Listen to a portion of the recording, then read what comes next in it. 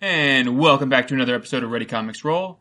Don't forget, if you enjoy what you're hearing, to like, share, and subscribe. I'm Mike, and I'm gonna die thrice. All the lies were lies. Final Fantasy VII Remake didn't release this E3. I'm John. You're a bunch of degenerates. I'm Anthony. And joining us is a special guest. Hi, I'm Alex. I am the 39th patriarch of the Tojo clan. How are you guys doing, man? Thank you for having me. Thank you for coming on. Yeah, we're good.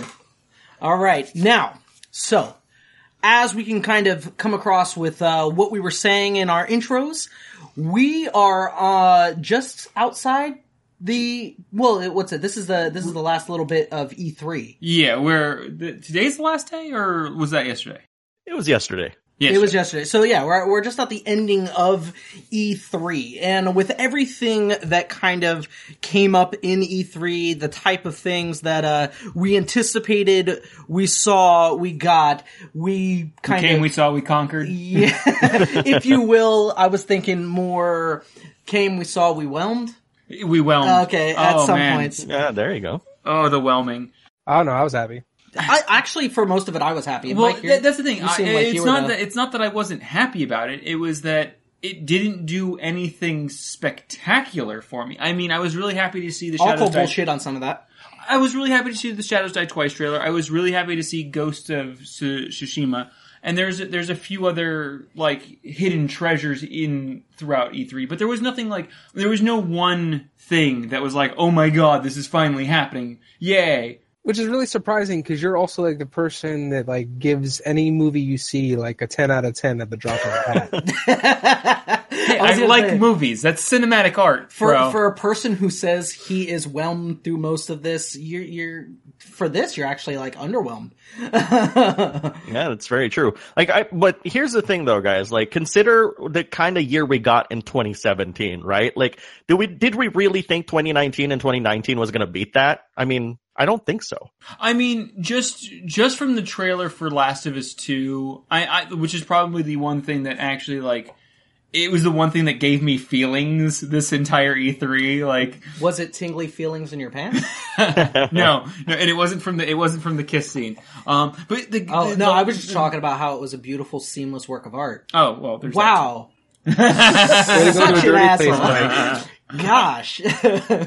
I just assumed that's where John was taking it. Don't judge me. But it was so beautiful.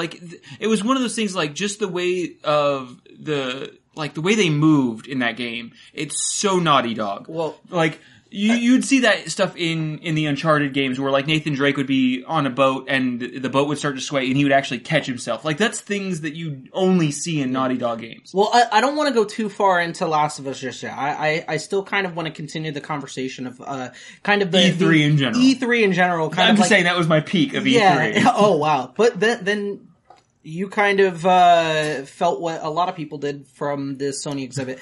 So peaked right from the get-go.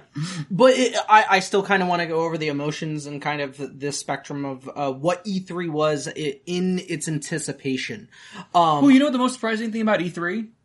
It was the fact that Xbox got to show off most of everything. Yes. Microsoft got to show off 76. They got to show off Shadows Die Twice. They got to show off most of the games that are going to be coming to every console. Right. They're working on getting more exclusivity, but it was really weird to see the fact that, they had the first showing, the first major, the first console showing. They got to show pretty much everything off. Well, that's because Sony took pity on them. Yeah, I was going to say, no, right? and I was going to say, so here's the thing. When it comes down to it, do you remember, okay, obviously, Mike, you really remember that Xbox is the one who kind of showed it. I didn't care that Xbox showed it. I didn't care. 76? Well, no, not what was shown. Oh. I didn't care that Xbox showed it. No, to me, it wasn't. I remembered it only because I thought that was exactly kind of a random thing for them. But that's to do. my point, is the fact that just because it's basically that guy at work who works really hard, and then you're like, well, if you're gonna do that, you might as well do my work too. Yeah. Well, I mean, Sony got out of jail free with the fact that, hey, Xbox, you guys want to show all that off, but it's cross-platform, anyone can get it? Go for it, brother. Yeah, I mean, a lot of people like really gave Microsoft a lot of credit, especially for the press conference, because they really had to focus on the games. Because if you guys remember, like the previous press conferences and stuff, Microsoft has come under fire for not focusing on the games, right? Like, Yeah. Right. if you remember, like 2013, it was all about Kinect and how that's going to revolutionize Xbox One and cloud computing. Anybody remember that? That was a big deal, right? And then now, literally, like they just kind of took it to stage and be like, all right, well, only 18 of this is actually exclusive to Xbox One, but we got games, right? And Yeah. they're not small games, right? Like, Devil May Cry 5, definitely a huge freaking announcement right then and there, right? Like, it's crazy. Side note, can we please stop doing anything with Devil May Cry?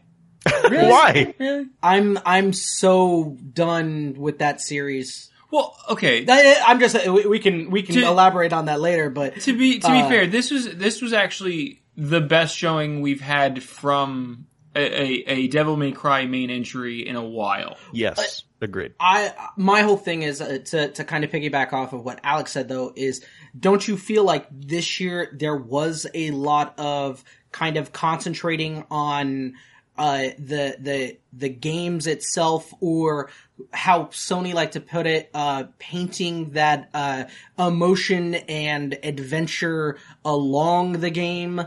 Because there wasn't, I didn't see, or at least I don't remember, a lot of things that had to do with like the exterior equipment. Well, you want me to give the dirty reason why? Because we're in the middle of them trying to launch a new system in the next few years? Yeah, Yes. pretty much. Oh, okay. Yeah. It's literally they don't have any new technology to show off, so this year is all about the games. So therefore And it was a better E3. yes, it was, and that's the thing. I think that every single time we have one of these game-centric E3s, it's the better E3s. It's the better of these conferences. When we get some of these other tech conferences that are going to be happening later on in the year, and right before the end of the year, like when we get to BlizzCon, I'm psyched for BlizzCon this year because it's going to be what E3 was, but just about the next step of Diablo, the next step of Heroes of the Storm, the next step of everything Blizzard. Like, and that's me. I've been a big Blizzard fanboy. I'm a big From Software fanboy. I have many fanboyisms, but I think we all do. Yeah, I have a feeling that actually like E3 like was kind of thin a little bit this year, just because like normally there's a lot more surprises, and there were surprises, but I also have talked to a lot of people who feel strongly that a lot of people are actually holding off on their announcements for Gamescom, and I'm like, yes. Really? That's crazy, because E3 used to be like the place, but now we're seeing Gamescom kind of come into its own, and TGS is kind of just languishing around. It's kind of like it used to be cool, but not anymore kind of thing. Right. So, yeah. I'm just glad this isn't the year of battle royales like everybody thought it was going to be. Just wait. Just wait. I remember when the moment that it hit, wasn't they showed Battle Royale last Saturday or Sunday? Was it? I don't remember. Oh, you're talking about for Call of Duty? Or Battlefield? Or everybody else that is kind of jumping in? No, first shooters? No. I'm talking about the game, Battle Royale, or is it Royale? Are you talking about Royale with cheese? Fortnite? Yeah, It's the Royale with cheese. It's the Fortnite ripoff. Well, the Fortnite. Which Fortnite ripoff at this point? Jesus. You haven't seen the new one for, I think I believe it's called Battle Royale, that you go around, it's just like Fortnite, but there's no building, and then, Splatoon 2? yeah, no, then, like, if you go through enough, then, when you get hit and you're about to die, you turn into a chicken. Is it Royale? It's just. I think it's called Royale. Oh, okay, maybe, yeah. Maybe it's just Royale. I don't play first person shooters or Is third it person shooters. Is it called Realm Royale? Maybe. Yeah. I think it's Realm Royale.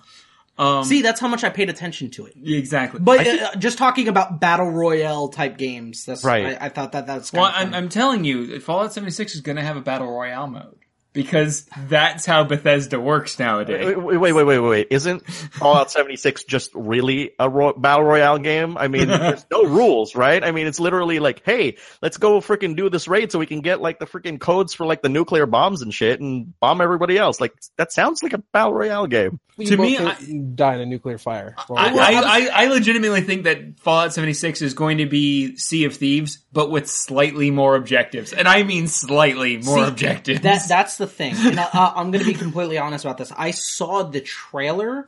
I saw the trailer for Fallout 76, which I liked. I've always liked the concept of Fallout games and stuff like that. Fallout is a beautiful setting. It like, as far as things go, it is one of the best settings out there. Right. And I've always been on that side, and I was so happy when Bethesda revived it with Fallout 3, but Fallout 4 was such a far cry from what Fallout is. Like, what I'm specifically saying though is the fact that I got to see the trailer. I liked it. I really enjoyed it. This is going to be probably something that I actually will pick up.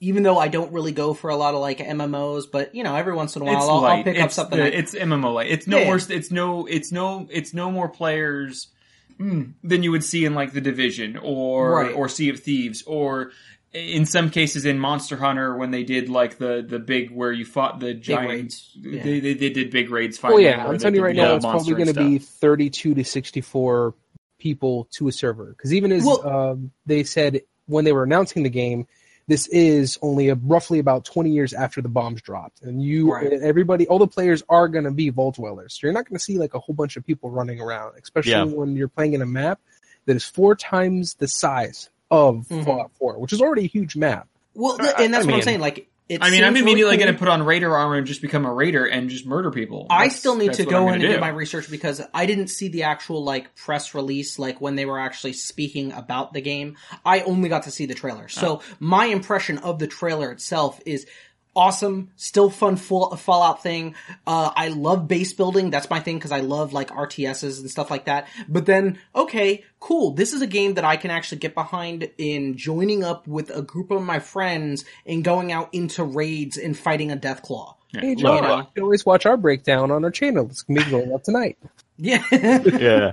Look, man, like where I'm coming from with this is that we're all talking about like how, it's a large map, 4 times the size of like freaking, like any Fallout before it. What happens in day 1 when all 16 just come out of the same vault? Well, yeah, I mean, come on. If everybody comes out literally at the same time, which is like, and it would be an anomaly if we want to be serious here, then yeah, I can totally see there being kind of like a brawl from the beginning because you're going to have the 12-year-old shitlords and you're going to have the assholes. Well, I was going to say, it's probably going to have to do something with, like, those intermediate, like, starting areas, like, build your character, go into this, and then after you get past a certain point, it'll probably have that enter the real world type of thing without explicitly saying enter the real world. My thing is this, is the vault itself going to be instanced from the rest of the world? Because if that's the case, it feels like it feels disingenuous almost at that point. Because then it's like, you wake up and you're not surrounded by any of the, like, you wake up late for, like, you wake up after a party or something happened. Yeah. And you're like, oh, everybody's gone. I was drunk as balls last night. Now I'm going to stumble out into the sun again for the first time in 20 some odd years. So basically what you're trying to say is that Fallout 76 is really just a metaphor for the Walk of Shame, right? Yes. It's Hangover Part 4. No. I like the Walk of Shame. I want to find out when you walk outside what thing was fucking you back in there. Because something outside in that world is gonna fuck you. And the first thing is going to be the Deathclaw. Yeah. Well, what's crazy too is because of the fact that, again, this takes place only 20 years after the Fallout. The nuclear fallout is still going to be great. So you're going to see a lot crazier mutations. You're going to see a lot more monsters that more likely kind of died out because of how heavily mutated they are. Right. The survival of the fittest hasn't fully knocked out yet. Yeah. My thing is this. How long is it going to take for us to just blanket, West Virginia with nuclear missiles all over again? I actually have an answer to this because I watched Danny O'Dwyer's No Clip documentary on making a Fallout 76, and actually the nuclear, the nuclear missiles and all that stuff, that's actually the end game. So this isn't something that you could just walk out and be like, I'm going to go blow up some freaking, monuments and shit. Like it takes a considerable amount of time to actually collect all the keys and actually activate nuclear bombs. But to me, like, the most interesting thing is this isn't just, the way that they portrayed it at the Bethesda press conference is like, well, the only reason why you're going to want to, like, use a nuclear bomb is to bomb somebody else you hate. Basically, like, when you nuke something, it actually creates new resources, new crafting materials. So there is a side benefit to actually bombing certain places. And to me, that's actually really interesting that, you have to work really hard to get to that point. This isn't just like, hey, there's one key, let's flip the switch and boom. This isn't like a megaton situation in Fallout 3. No, absolutely not. And I'm glad you pointed that out, because that's exactly what I was going to say, is the whole thing with the nukes is, one, people greatly overestimate 12-year-old shitlords' ability to, for one, their attention span, or also just to be able to work together cohesively enough to combine the different pieces to create that new code to launch it. But you pointed out, there's really the main reason why I want to do the nukes and why there's the greater emphasis of the nukes is not just to troll people, but you kind of nuke an area, regardless of whether it's somebody's outpost or not, but exactly just what you said. There's going to be rare materials, there's going to be rare creatures such as like glowing death claws or some other crazy monsters we haven't even seen yet. The idea is it kind of creates a more difficult, more rewarding kind of instance. I was going to say, I'm all in for... I know it probably isn't going to get to the point of kind of altering the landscape itself, because it's probably going to be one of those things that they always do. You nuke an area, some items will pop up or something like that, but obviously it's going to respawn to how the area should look. But for me, I'm always one of those type of people that, hey, if you can kind of alter the actual landscape. And I know a beautiful point about this game is the ability to finally build anywhere. So you can build on top of a giant canyon or something like that, because you found like the little camping spot for your settlement in a sense. But having those nukes and stuff like that to respawn the resources, that's always a benefit. And the thing is though too, with Fallout, you're always going to be kind of traveling around to try to raid some shit anyways. So hopefully that it's a good device to make sure that the world constantly kind of regens what you need. I'm only worried about encumbrance in this one at this point. Yeah. One thing you also got to remember too is they've added some old Fallout goodies back into this, such as item degradation. Yeah. So you also, and there's also the whole survival aspect. You're going to have to eat. You're going to have to hydrate.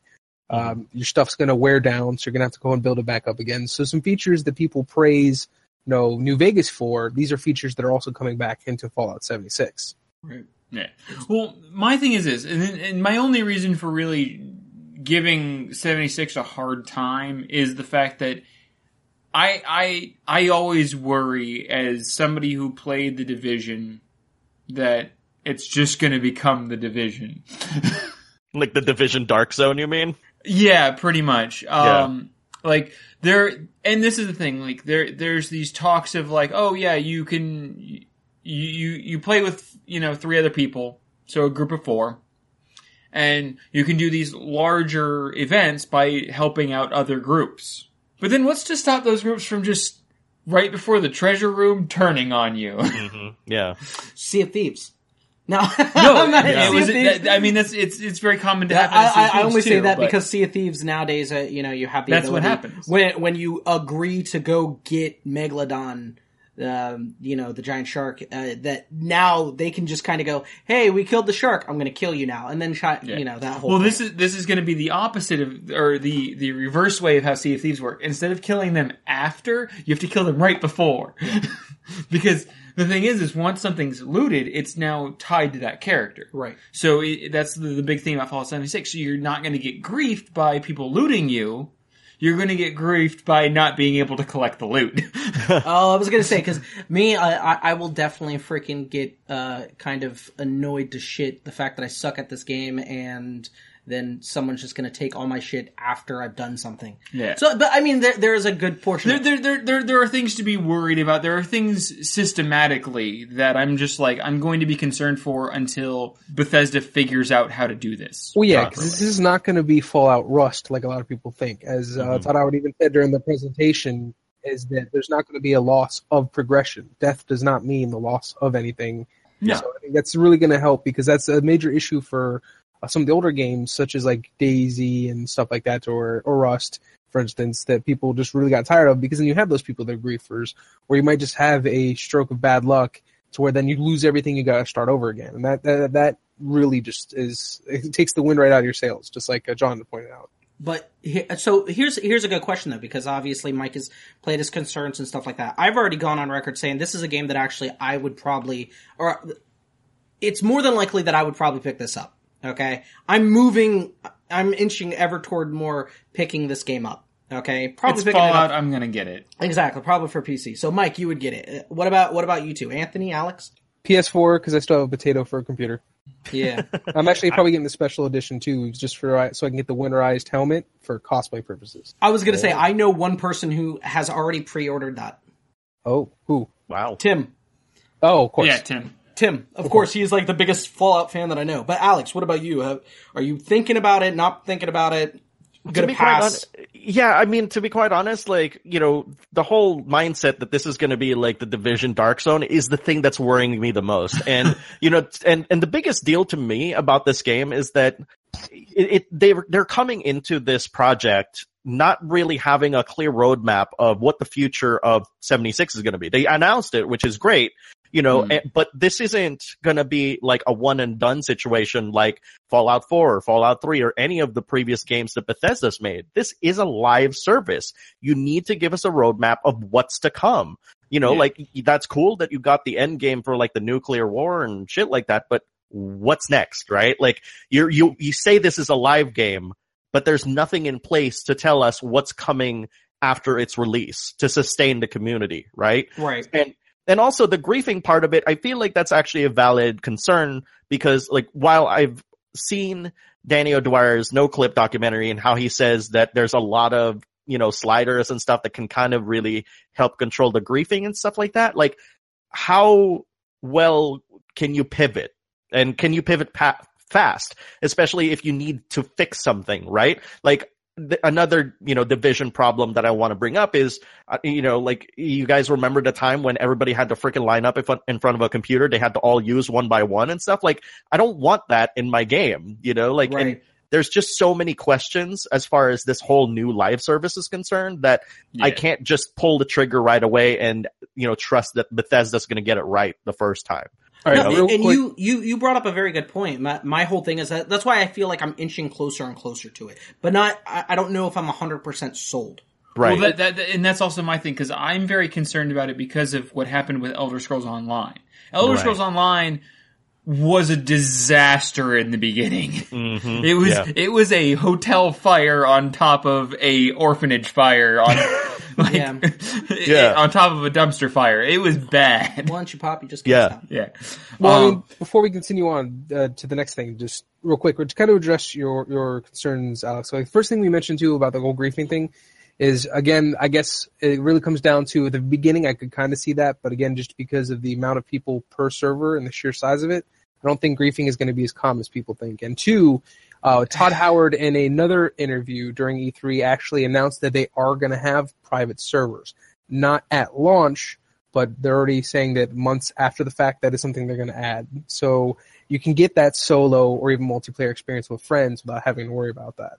Yeah, I mean, those are great solutions, but like, you know, isn't the point of having a live game is to kind of bring the community together as well? So it's kind of weird, antithetical for like them to be like, well, if you're getting griefed a lot, here's a private server so you can silo yourself away from the rest of the community. I'm like, wait a second, then why is this even a freaking live game to begin with? If you're just going to play with yourself or, you know, a couple of people, you know, it's a weird choice. Yeah. That's because you can't control the fact that people suck, Alex. I understand that, but you know, there are other solutions to that. And again, like, while you've addressed the biggest one, just not doing a live game. Listen. Here, right? How about this? I just say that we bring a very cool aspect of Sea of Thieves to Fallout 76. Whenever someone has to grief, you are allowed to get drunk, puke in a bucket, and throw it on someone. And with that being said, I actually think that we can transition to the next post-apocalyptic game. which was you dick. I had a whole point about them adding in the Covenant system from Dark Souls to 76. Come on. No. I think because we're already on this post-apocalyptic train, we should talk about what really counts, what is beautiful, what everyone was like. No, not yet. 2? Control? Resident Evil. Wait, that's not post-apocalyptic. Well, no, zombies. You know what I mean? I mean, you that's look the beginning of the apocalypse. It is. It's the beginning. So I misquoted slightly. It has to do with the apocalypse. That's what matters. Okay? People dying. Yeah, people dying, zombies made. We're going back to Raccoon City. You know what I mean? Which I am exclusively excited for. That exclusively? Exclusively. You can't be exclusively. We're excited too. Fuck you. I was gonna say, I'm the only one allowed to be excited. I think a lot of people are actually really excited about this, so I don't know if exclusivity is going to work on this. This might be cross-platform for other people. All right. No. But, okay. I have to say this. When it comes to Capcom games. Yeah. As many hours as I have put into Street Fighter. No, Marvel vs. Capcom. Or Marvel vs. Capcom. Or even Mega Man. I have put in more hours in Resident Evil 2 Mega than Man 11 any of those other series. Mega Man 11. Just that one iteration of Resident Evil. Resident Evil 2 was one of my favorite games of all time. I don't care. Me and my cousin David used to play the shit out of that game, and I give no shits, John. Resident Evil 2 was by far the best Resident Evil, and that is the one thing that was like, oh my god, I'm actually overwhelmed for 5 seconds with E3. Because that was one thing I was not expecting. Yeah, I was not expecting a remake of Resident Evil 2. I didn't see that one coming. You weren't? No, you know what? Maybe it's because I was a little bit... maybe it's because I haven't paid attention to Capcom? Yeah.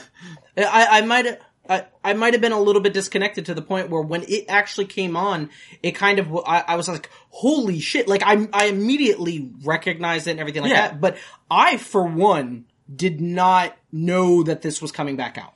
Interesting. So, yeah, because they announced this like about 5 years ago or something like that. They even had like the problem. 5 years ago, it's the joke. Do you understand that I've been hearing that I've been hearing about fucking Final Fantasy VII Remake coming back out for 47 years? I mean, it's a Tetsuya Nomura project. You can expect that to take like 10 years or something like that. No, and I actually remember the 5 years ago them talking about it, and that was on PS3's end cycle. They were like, oh yes, for the next generation console, we are planning on doing a re-release of Resident Evil 2. And then you had the group of people that were actually doing their own independent remake of Resident Evil 2 until... That I know about. Yeah, which that got like a cease and desist, but thankfully those people were absorbed into the team that worked on this actual remake of Resident Evil 2. Oh, good story. Yeah. Just wish more like developers do that, you know? Like, hey, they're already working on something they're really familiar with. Just freaking hire them and, you know, call it a day, you know? Yeah, instead of just cease and desist and being dicks about it and then killing a project everybody wants. Exactly. And not doing anything with it. You're not going to worry about them kind of trying to do any kind of creative lawsuit on you because it's your intellectual property. But you can absorb them into it, freaking get them paid. Either that or just always work on Firaxis projects because Firaxis never ever sues anybody. Yeah. They just don't care. Right. But I mean, how did you, so what were your feelings behind it when it came up? Like, how psyched or not psyched were you when they finally said and released that trailer? This is true! Yeah, it's my reaction to it was actually like elated. Like I really was like, you know, expecting it to be released, you know, actually maybe within a year or two. I didn't expect it to be releasing in January, for crying out loud. I was like, holy shit. And also like, you know, the more that I read into this project, the more that I realized like, okay, a lot of this technology was already around, right? Like the engine that's powering it is the Resident Evil 7 engine, which is actually powering the new Devil May Cry as well, which I'm like, wow, that Resident Evil engine is just going all over the place. But then, you know, whore. What's that? I said it's a whore. No kidding, right? It's just getting around. Yeah. But like, you know, but when the graphics, like they showed it at the Sony press conference, I was like, holy shit. Like this is when they said that they were going to do like a remake to the same degree as they did they made a remake for like Resident Evil 1. I mean, I just was I didn't know what to expect. I literally was like speechless the whole time they were showing the demo. In fact, I actually went so far that I watched a full 20-minute gameplay reveal of it, like on some site and stuff, and watched it from beginning to end. I was like, okay, yeah, I have to get this game now. I have to. Yeah. I think they took it to a whole nother level than what they even did with the remake of Resident Evil 1. Well, and that's the big thing. They actually changed around some of the, like, spawn locations of certain monsters. They changed around some of the ways that, like, the events work out to where you even if you knew this game, like I did, like the back of your freaking hand, like I knew when I was going to walk out onto a trellis and be attacked by ravens or crows or whatever they were.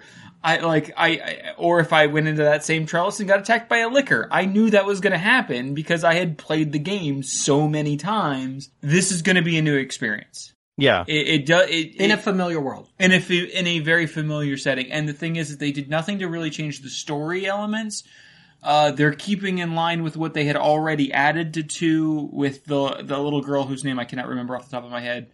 But, yeah, Sherry Burton. Yeah. Yeah. And really, like, you know, that's what they did with the first remake as well, right? Like, it looks familiar, even the camera angles, but the entire gameplay loop and the way that you go around Spencer Mansion was completely different from where you would expect it to be. Like, there's like 5 different keys now for like the same freaking key that you would normally have. The master of unlocking can't unlock everything anymore and makes a lot more sense. So, you know, it's the natural progression. I mean, it looks a lot further along than the Dark Souls 1 remaster, which is actually already out, which is sad.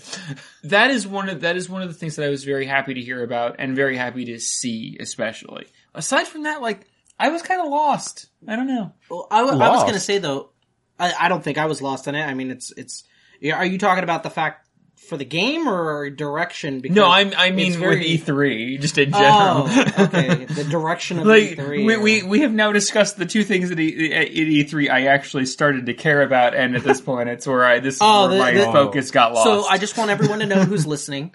This is where Mike is actually going to exit the conversation. You won't hear from him for the rest of it. Because apparently these were the 2 things that he gave a shit about, and he's done. Well, there's I'm literally watching him pull out his... No, you don't understand. Let me paint you a picture. Pulling out my earphone. He's pulling out his earplug. He's putting his chair away, and he's walking out the house. I just want you to know that.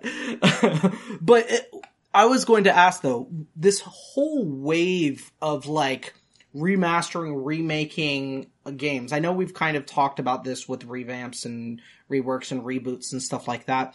But these are some really iconic games, and even though people are really clamoring for them, I mean, can we just get Castlevania Symphony of the Night remade like tomorrow? Yeah, Konami, please. I for one don't mind. Just replaying that game. Yeah, like I play back classic games all the time. Yeah. So for me, I'm your sucker. I'm your person that literally enjoys that nostalgia of playing that old game. And if you're going to do something like they're directing in the new Resident Evil, where it's a new experience in a familiar world, you're familiar with the story, but things are going to play out so you have other twists and turns. To me, that's a perfect balance of someone wanting it to come back and then still experiencing something new. Right. I'm totally the sucker if you want to re-release it on multiple consoles. Yeah. I was going to add to this because no one has actually brought this up. Did anybody notice like this character that kind of looks like Fung from Street Fighter V in the trailer? Yes, I did catch that. Yeah. Do you guys think that that's like the version of Nemesis in Resident Evil 2? They're just kind of slipping it in there somehow and be like, right, hey. They're kind of change I could see them doing that. I could see them doing that. Yeah. Hooded dude, little hat, be like, hey, I'm the new Nemesis, motherfucker. Right? And maybe like this is how he basically gets turned into the Nemesis, right? Like maybe some weird shit happens to him, his face gets blown off or something, there's another face underneath. I don't know, man. Like exactly. I need to play the game. This is the opportunity for them to kind of give more backstory to something that you may be familiar with, you may know, and go, listen, I understand the Nemesis Project. I understand kind of like the genetic composition of what this thing is supposed to be, but do you really know Nemesis before he was Nemesis? Mm-hmm. And this is a good chance for it. This is absolutely everyone wants. This is why I was saying before with like Final Fantasy VII.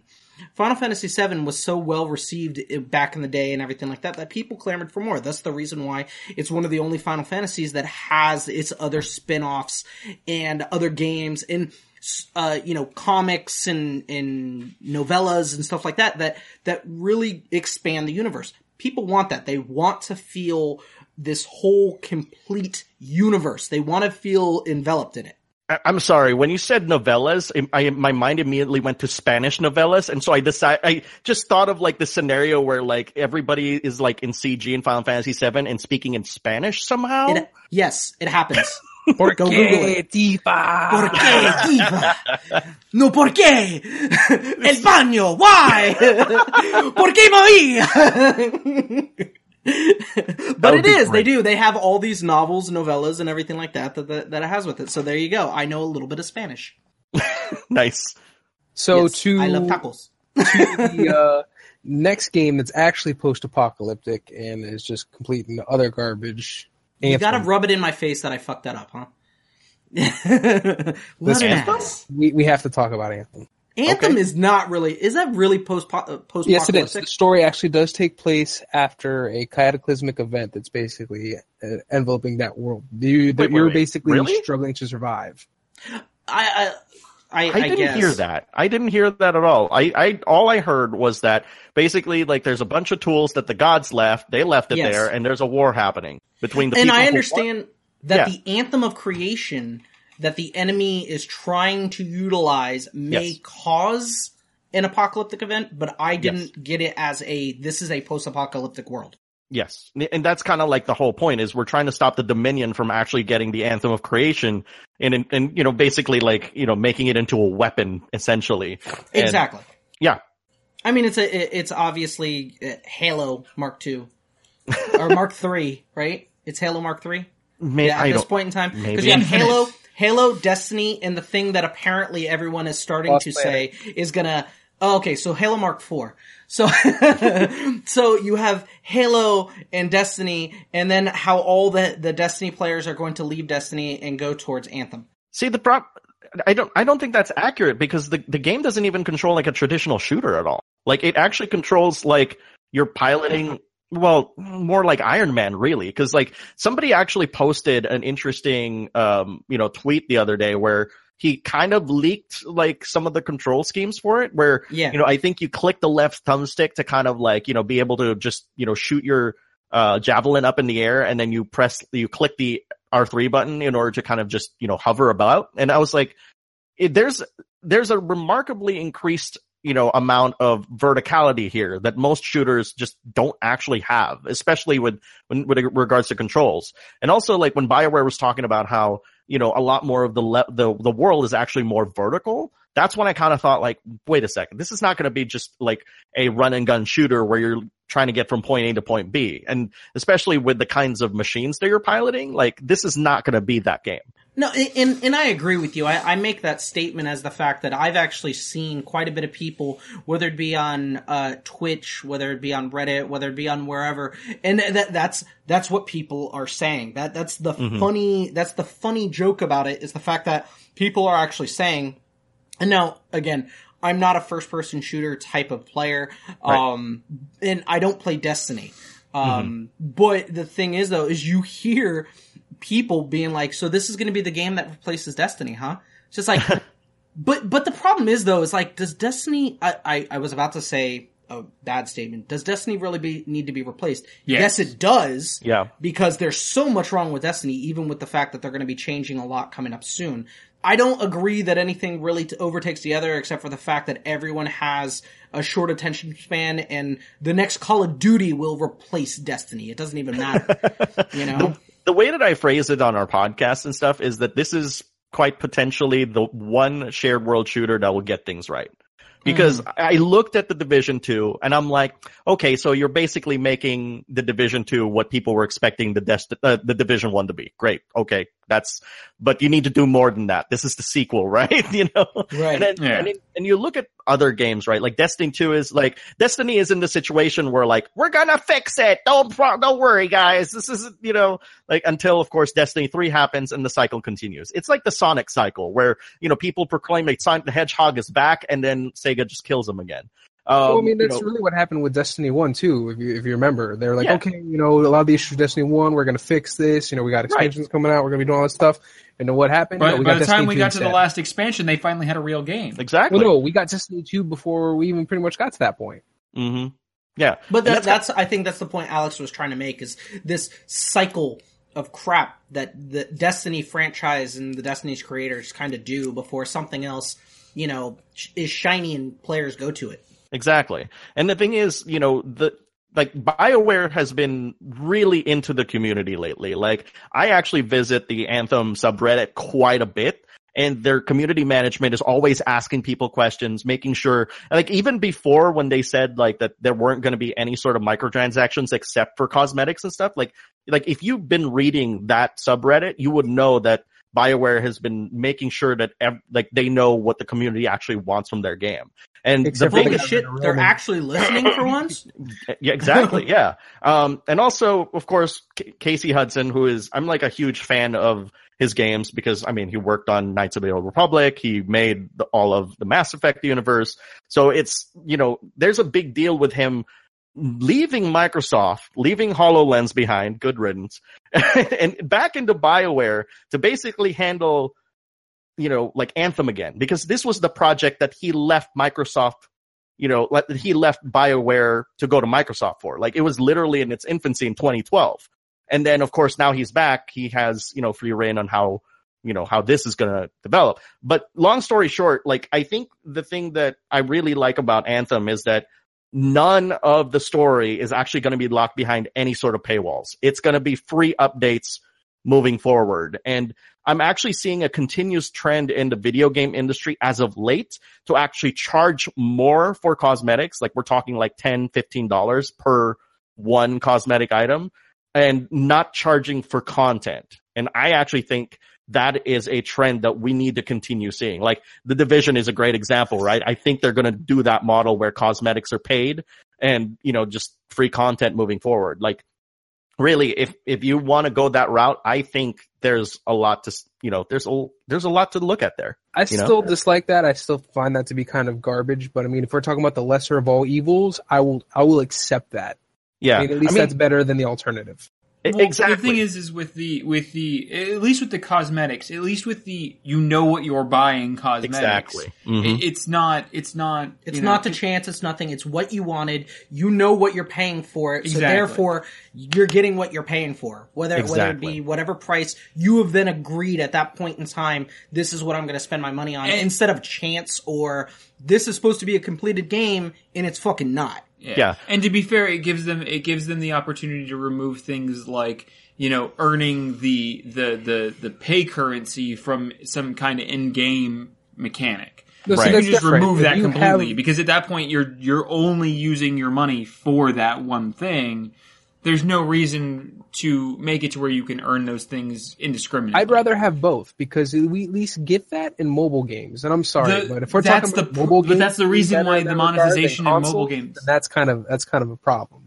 Yeah, I think as far as, you know, spending money on, you know, on these customizable items and stuff, personalization, I think this really stems from League of Legends, right? Like, that's the one that really said, like, hey, you can play our game for free, but if you want to be prettier than most, like for this character, then you have to, you know, chalk some real money for cosmetics and stuff. And yeah, you know, I'm 100% behind that. Yeah, hands down, I am 100% behind that.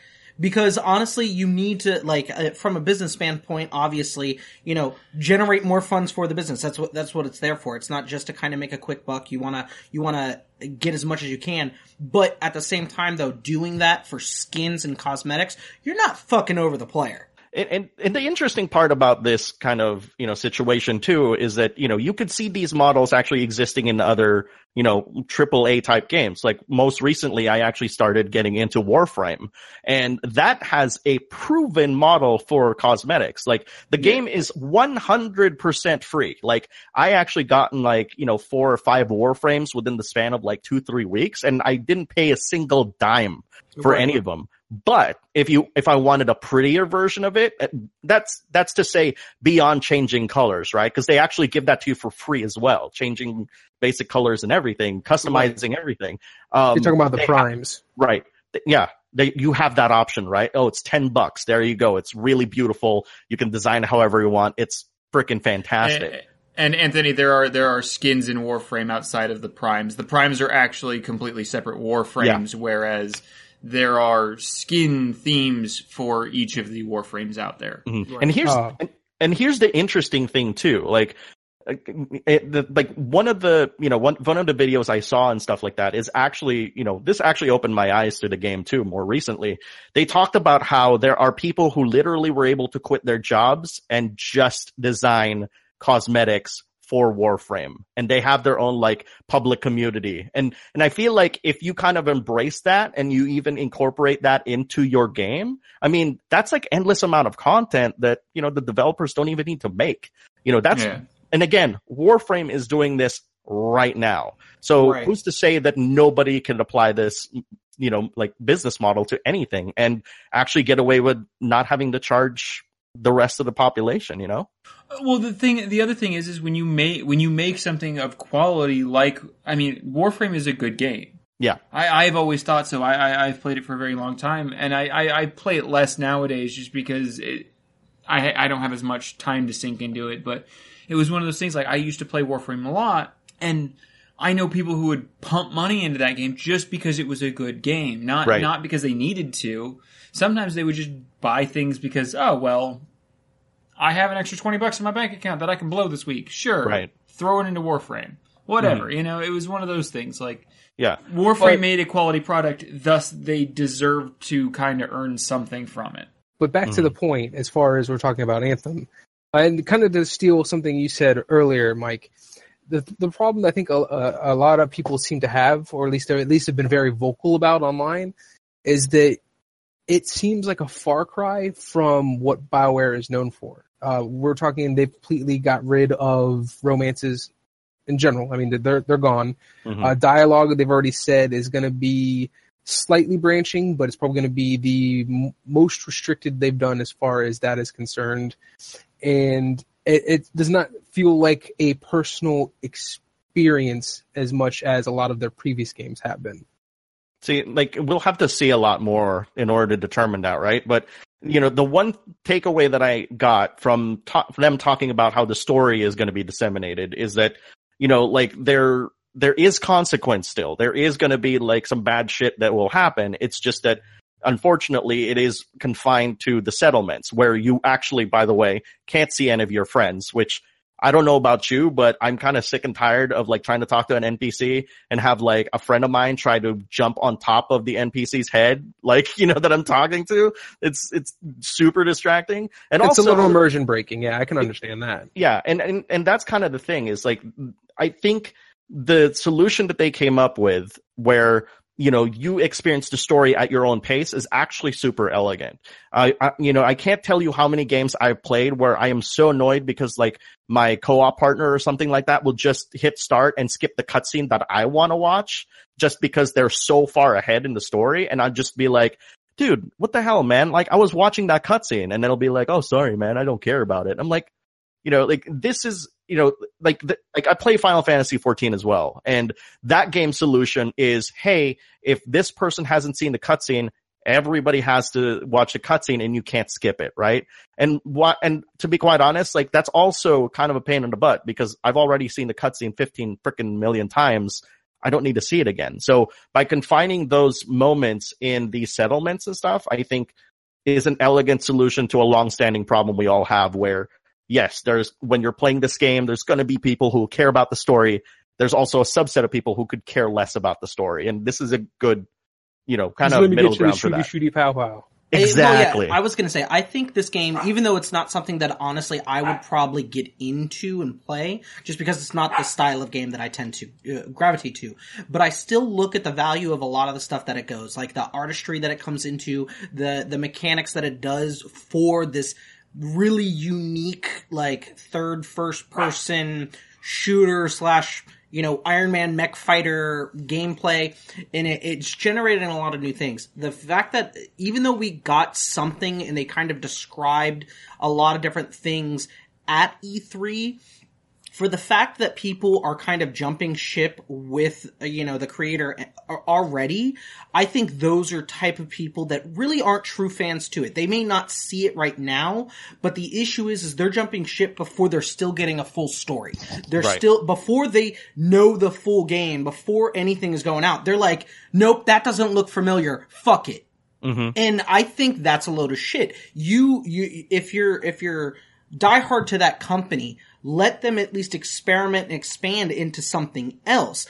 And if you don't like it, that's fine, but at least understand it before you fucking just go, I'm gonna jump ship and say fuck them. We need to start letting companies do things like create new IPs, especially things like we wouldn't have gotten Horizon Zero Dawn last year if it wasn't for new IPs. Mm-hmm. And that's the thing, like we lock these companies into remaking the same game over and over and over again. I mean, just look at how many Assassin's Creeds there are just because Assassin's Creed was a good thing when it first came out. Well, even Assassin's Creed is changing things up, though. Right. Now. They are now. Now. But that's the point, though, is the fact that you either have two camps. Either the people who are like, don't change anything the moment that they think something slightly is going to be changed, even though the company wants to expand on it, people jump ship because they're afraid of any kind of change.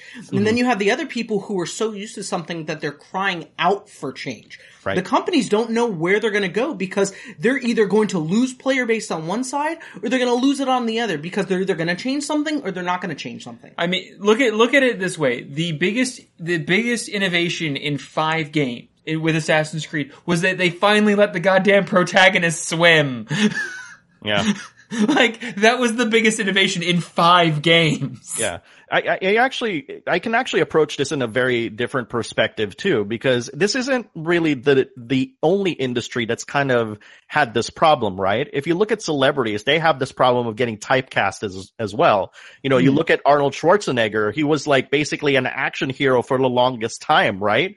And when he was, when they were talking about twins and stuff like that, people were just like, fucking Arnold Schwarzenegger in a goddamn comedy? There's no way that's going to work. And it turns out to be like a really good thing because he has some range. And that's kind of like the problem that the video game industry is kind of happening right now, is that there are certain companies that are getting typecasted. Like, I don't know if you guys remember this because I'm a freaking old fart here, but like back when Naughty Dog announced Uncharted, you can't imagine how many people fucking hated the idea because they're like, oh, it's not Jak and Daxter? This is gonna fucking suck. And I'm like, are you shitting me? You see how fucking awesome those graphics are and how that gameplay looks really solid? I mean, you're really hating on that? And of course, here we are now with The Last of Us, and now everybody's onto like freaking Naughty Dog's bandwagon, right? Right. Well, that's because Naughty Dog can do no wrong. What you're trying to say, though, as far as the people not being true fans, the only reason why I'll dispute that is because when Anthem was initially announced, they had said a few different things as far as what they can expect for fans. Now, I mean, let's look at Mass Effect. Mass Effect was different than what we've already seen BioWare do, what BioWare's already established as far as their universes are concerned with Dragon Age and with Knights of the Republic. A lot of people were afraid of Mass Effect, but they still played because they still believed in BioWare. So I really don't feel like that is so much the case versus this is what we're kind of leaning towards versus, no, actually, this is what we're doing now. It was a slightly different vision than what was first brought to everybody's attention in a previous E3. But the problem is this is where I'm going to shit on your example, is basically you're still not waiting for a final project or final product to see the range of the company. Right. Well, just because it's not the movie. No, but it's not the movie that they're familiar with. It's not the game style that they're familiar with. So because expectations are different and they want to show the range and see what they can do and experiment. That's the point, is the fact that people are jumping ship before they actually understand and know what's going on. But that's the moment that happened with Mass Effect. It happened with this because, again, what they initially said it was going to be, or what they were going to do with it as far as certain aspects has changed. That's what people are like, what the hell? You got to also understand that the guy who originally created it left for Microsoft. Like, there is a huge gulf there where they literally didn't have any direction of what Anthem was gonna be. It was only like when,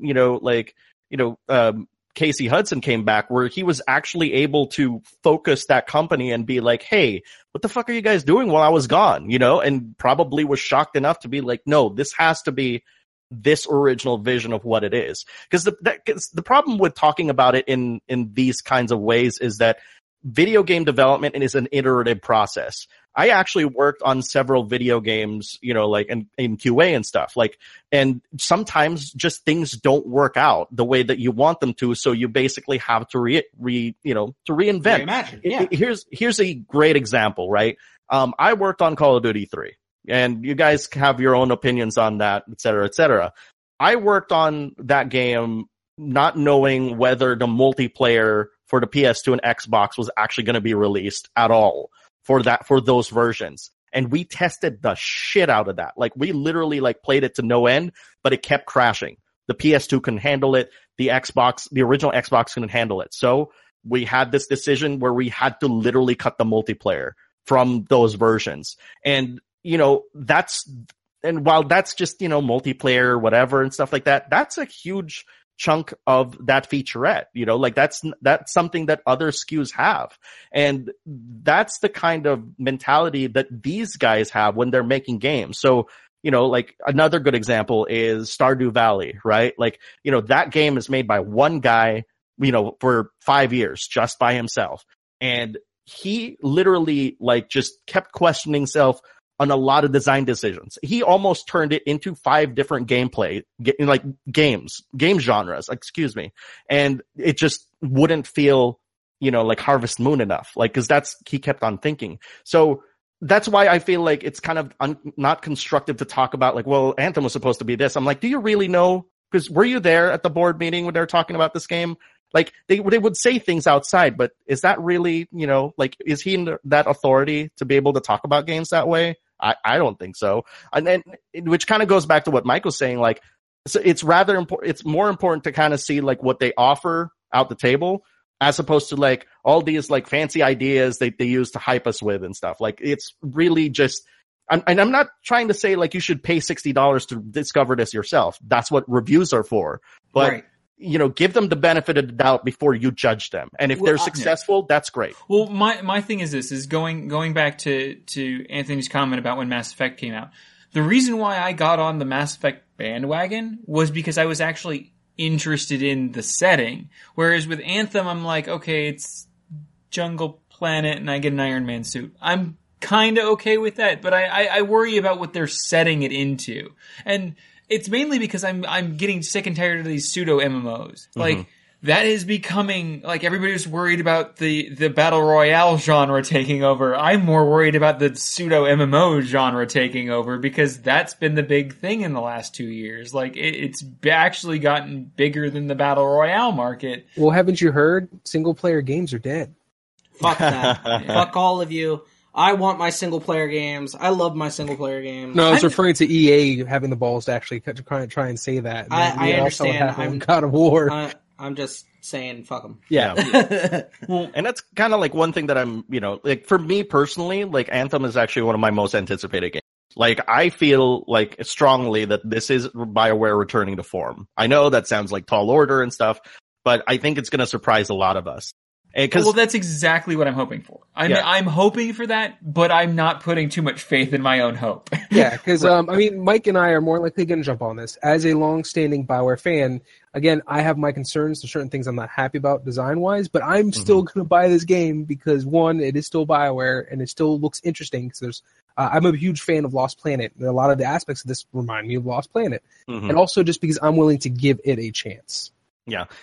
My prediction is, kind of going into the lore of the game, and I know this is kind of way too much, but the Anthem of creation, I had this like weird vision where because they have something called the Anthem creation, they can literally just pop up a biome out of nowhere, like a desert biome or some shit like that, just because they literally have something that could terraform the entire freaking planet. I mean, they have a MacGuffin. Yes. I pretty much went, when I heard the same thing, I thought around the same thing. Is basically, this is definitely a expandable universe because of the fact that you have something called the Anthem of Creation. Yep. You can go into new worlds, new zones, new realms because of the fact that you have what they've returned to as a device that literally creates something new, creates all this life and everything like that. I'm all like, wow, for a game that I'm never going to play, it has a really cool fucking concept. MacGuffin. Well, again, it's just not the style of game that I like. I'm pretty boring because I like my RPGs and stuff like that. I still think that it has a lot of promise. I think that it still has huge possibility to grow if they do it right. Yeah. I'm not saying they will. I'm saying that there's the possibility, just like any company does, but that they have at least a groundwork to make that so. Yeah. And speaking of RPGs, actually, I'll let you go finish it off, Alex, if you wanted to add something to. Oh yeah, just one last thing. Yeah, just one last thing. Like, basically, like, I'm hoping that we see the story and how they're going to handle that at Gamescom. Because they keep saying that the reception of Anthem has been spectacular by everybody. And so far, everybody's kind of like gawking at the whole combat system, saying that, quote unquote, BioWare got combat right in this one, which I'm really excited about. So the next part of this scenario is progression, story, and character development. If they nail that, I'm full in. Yeah, that's great. To what we were saying about what you said, John, as far as single-player RPGs, though, Cyberpunk 2077. We have CD Projekt Red becoming pretty much the new BioWare as far as dynamic, story and character-driven gameplay. Let's just hope they do cars better than they do horses. I just want to add one thing because, I think Mike mentioned this earlier about like how people were pissed off that, BioWare's trying to do something new. This game had a lot of flack when everybody heard that it was first person. You guys hear about that? Oh, no, absolutely. I mean, there's a lot of people that are still hoping that there's going to be a post-game patch that allows you to do third person. Yeah, they said that's not happening. It definitely seems like a game that should be in third person. I understand kind of the gripe that it would be being in first person because this is something that like I've seen not just now coming out as like a video game and stuff like that. We've been familiar. I haven't played, but I am at least familiar with the Cyberpunk tabletop game and stuff like that. No, actually, I did. I played it was supposed to be a longer campaign, but it got cut shorter than it was, and this was probably about a year or two ago. But just kind of the story, kind of what's going on. This game was kind of an opening for people who are familiar with the story, familiar with kind of like a tabletop setting, familiar with what's going on. So it was, I thought, even with the commercials that they used to have before they actually that initial teaser with the cyborg and the exactly all the cops around and everything like that. Again, it was one of those things that really shows that the technology nowadays, how they can do a cinematic scene. It can be really spot on and artistically beautiful. And this is one of those things, like, as far as CD Projekt Red doing this is concerned, I'm not worried. Like, if I was gonna hand the reins to a completely unique setting like Cyberpunk to any game company, I would probably do it to CD Projekt Red. Because, to be fair, the Witcher franchise is something that, yes, they're familiar with. That is something they have done right. Aside from horse riding. Yeah. But they did so well with it that I think that they can handle anything that comes their way. And except for horses. And that's one of the things. I am really worried about car driving in this game just because of how bad horses handled in Witcher. Oh my god. That'll be the only thing that's third person. Yeah, you get in your car, now you're in third person. Now you're in third person. Yeah. That's what it comes down to. Yeah, I heard that the driving is at least in third person at least. Like, I don't know. Like, again, this is like something that's, just people talking and stuff. Like, this is not an actual fact that I've confirmed, because I actually made a video of like everything that I heard about Cyberpunk, and the developers actually talked about like why they set the perspective as first person. And the reason why they actually did it that way is because the world isn't really traditionally wide as we've come to know most open world games. It's actually more vertical. And if you think about like, cyberscapes and buildings in a cyberspace kind of universe and stuff, yeah, of course they're going to be taller. They're going to be like, Blade Runner and stuff like that, and there's a lot more increased density in that verticality. And so they want you to literally feel like you're the smallest, most puniest person in the fucking world when you look up at those skyscrapers and be like, oh shit, I have to go through that, and that's the kind of feeling they're trying to evoke. And unfortunately, in a third person environment, like camera, that just doesn't come across. I don't think. No, that's why with a dystopian world like that, you have to have it in first person. Yeah. Yeah. But I was going to say, to that point, it completely makes sense, because from what I'm familiar with the tabletop version, because of the different classes and different scenarios that it is, you have more than just the single plane of world. You also have cyberspace. So to do that, to make yourself not just feel small in the realm of, the physical realm, you also have to basically be apart from yourself for when you go, and if they do decide to put into something where you have to go into a cyber world, because that is something about Cyberpunk. It's not just that physical world. There's also cyberjackers and kind of how those things play a part. I'm interested to find out how they're going to introduce or play off of what people are familiar with from tabletop, being those types of classes or those skills that might be able to meld into the character for you to do a lot of different things, because that's the game. The game has a lot of different possibilities that involves the technology and wizardry and stuff like that. Well, my biggest disappointment, and this is a far cry from an actual disappointment, because I know how CD Projekt Red does their narrative. My biggest disappointment was the fact that there's no character creation, there's no alternate character to play. You're playing as one dude, at least as far as we've gotten so far. No, they're as a dude or a chick, and they're fully customizable. Yes. Oh, they are? Because I had heard that it was you play as one set narrative, but if there's actual character creation, then I'm less disappointed now. Guys, that's why I made the joke about them being the new BioWare, because the fact that you have full on customizability and romances, in-depth story and dialogue. Well, CD Projekt Red knows how to do romances too, so. Yeah. I'm just saying, guys, if you guys watched my video on my channel, you would be well prepared for this discussion, because I can totally blow this open to you guys right now. Like, you have your own apartment. You can literally have one night stands in your apartment. That's something that's, been confirmed. You can buy different settlements. You can have more than one kind of car. You can even have possibly like a hover jet and whatever. There's so much information for not seeing the actual gameplay of the game that, honestly, this is the other game that I'm actually really excited about, because I joked a long time ago that CD Projekt Red's, really likes BioWare. And, I don't know if you guys know this, but the first Witcher was actually running on the Aurora engine, which ran Neverwinter Nights. And they've used BioWare as kind of like this pattern for any of their future titles in some way. That was like their inspiration, because they'd worked with them so much.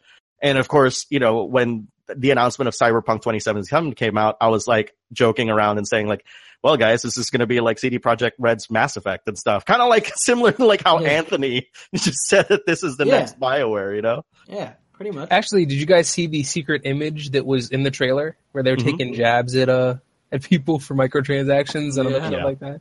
You gotta love it when they can get those in there. So, I mean, they're definitely, there's going to be a lot of post-game support like we've already seen with Witcher 3. They're still pushing the whole, hey, if we're going to have you pay for something, you're basically going to get pretty much almost an entire other game inside of a game. Otherwise, we're going to continue to support this for free. Mm-hmm. I do like that even though it's a different world and stuff, like that it still feels distinctly CD Projekt Red, right? Like when they announced like that the game isn't going to have like a class-based system like the pen and paper, so it's a lot more fluid like The Witcher 3. I was like, wow, that's very much like The Witcher 3. That's kind of pretty impressive. And also the biggest concern people had, which is the first person like camera angle and stuff perspective, it is valid to a degree. But one thing that CD Projekt Red said was that they want to make this game, you know, like accessible even for people who aren't pros at first person shooters. So it's kind of like this idea of, if you remember the VAT system from Fallout 3, where they introduced that system for people who aren't good at that genre, right? They're literally iterating on that tenfold in this game. So a really good example of this kind of system, like to make it more, you know, helpful for first person players and stuff, is there's this system where you can literally ricochet bullets off of a wall, and you can see the trajectory of like how it bounces off a wall, like before you shoot it. So you can, you know, basically making shooting around corners a bit easier, for example. You know, or there's just so much stuff that I wish we saw in gameplay that right now, reading up on these things, don't make sense on how they gel together. You know what I mean? It's a wacky world, and honestly, I think that it's Cyberpunk, just like it is the fact that it was so, you know, anticipated to watch and finally get a little bit more for it. Even though, again, it's still, I think, just scraping the edge of what their world is going to be. Just like Death Stranding, we're barely getting a game here. But I am not talking about that game. I am so disinterested. I am so disinterested in that fucking game. I'm done. Like in the very beginning, it was just like, hey, this shit's fucking wonky. And then we get the trailer at E3 and it's just like, no, I actually don't want to play this game. I don't want to see this game. It's dead to me. About it. It's dead to me. I don't want to see it, hear about it, talk about it. Sorry, John, sorry. Is it Death Stranding you to death? You know what, Alex? I'm going to find you and beat you. You've officially joined the club. You're an asshole now. You've joined the list. Achievement unlocked. Yep. All right. Well, speaking about assholes, okay, everyone can have fun with being an asshole in Smash Brothers. The fact that this game came out and the nice fact that, segue, John. Oh God, yes, I am a master at Smash segues. So, okay, so Super Smash Brothers Ultimate was, you know, kind of unveiled. And what I find awesome about this, one, playing on a good platform. How they what they've finally done compared to kind of the Nintendo the Wii U, to going now to the Switch. The Switch, first off, is a great system. I'm like, I have friends who have it. I've seen a lot of gameplay with it. I've seen a lot of other things. Smash is making me inch towards more and more trying to scrape together the finite cash that I can to actually get this system. Switch is my Christmas present this year. Exactly. I don't care. I'm figuring that away. I don't have a Switch yet, and that's horrible. Yeah. When Switch came out, I was pissed that I didn't get one yet. Okay. Wow. It came out it came out at the worst possible time, because it came out like right after I had already made like lists for stuff that I wanted to get for holidays. You know, he had to ask Santa. Yeah, that's how it works for me. No, what it really comes down to is the fact that I had to prioritize just the, you know, entertainment system of the PlayStation versus the, you know, life-sucking fun that would come out of a Switch, which, by the way, Breath of the Wild, I love that. I'm gonna get that game when I finally get a Switch. And then, of course, Smash Brothers. But no Mario Odyssey? You know what? I'm on the fence with Odyssey. I really am. I really am. I know that's strange to hear. Especially coming from you, because you played a shit ton of Super Mario Sunshine. No, I didn't. I thought you... Or was it Galaxy? Which one did you play the crap out of? I know you played the crap out of one of them. Super Mario World. Okay. Yeah, that's really not the same. No, it's not the same at all. I think what you're thinking of is I played the crap out of Mario in Super Smash Brothers.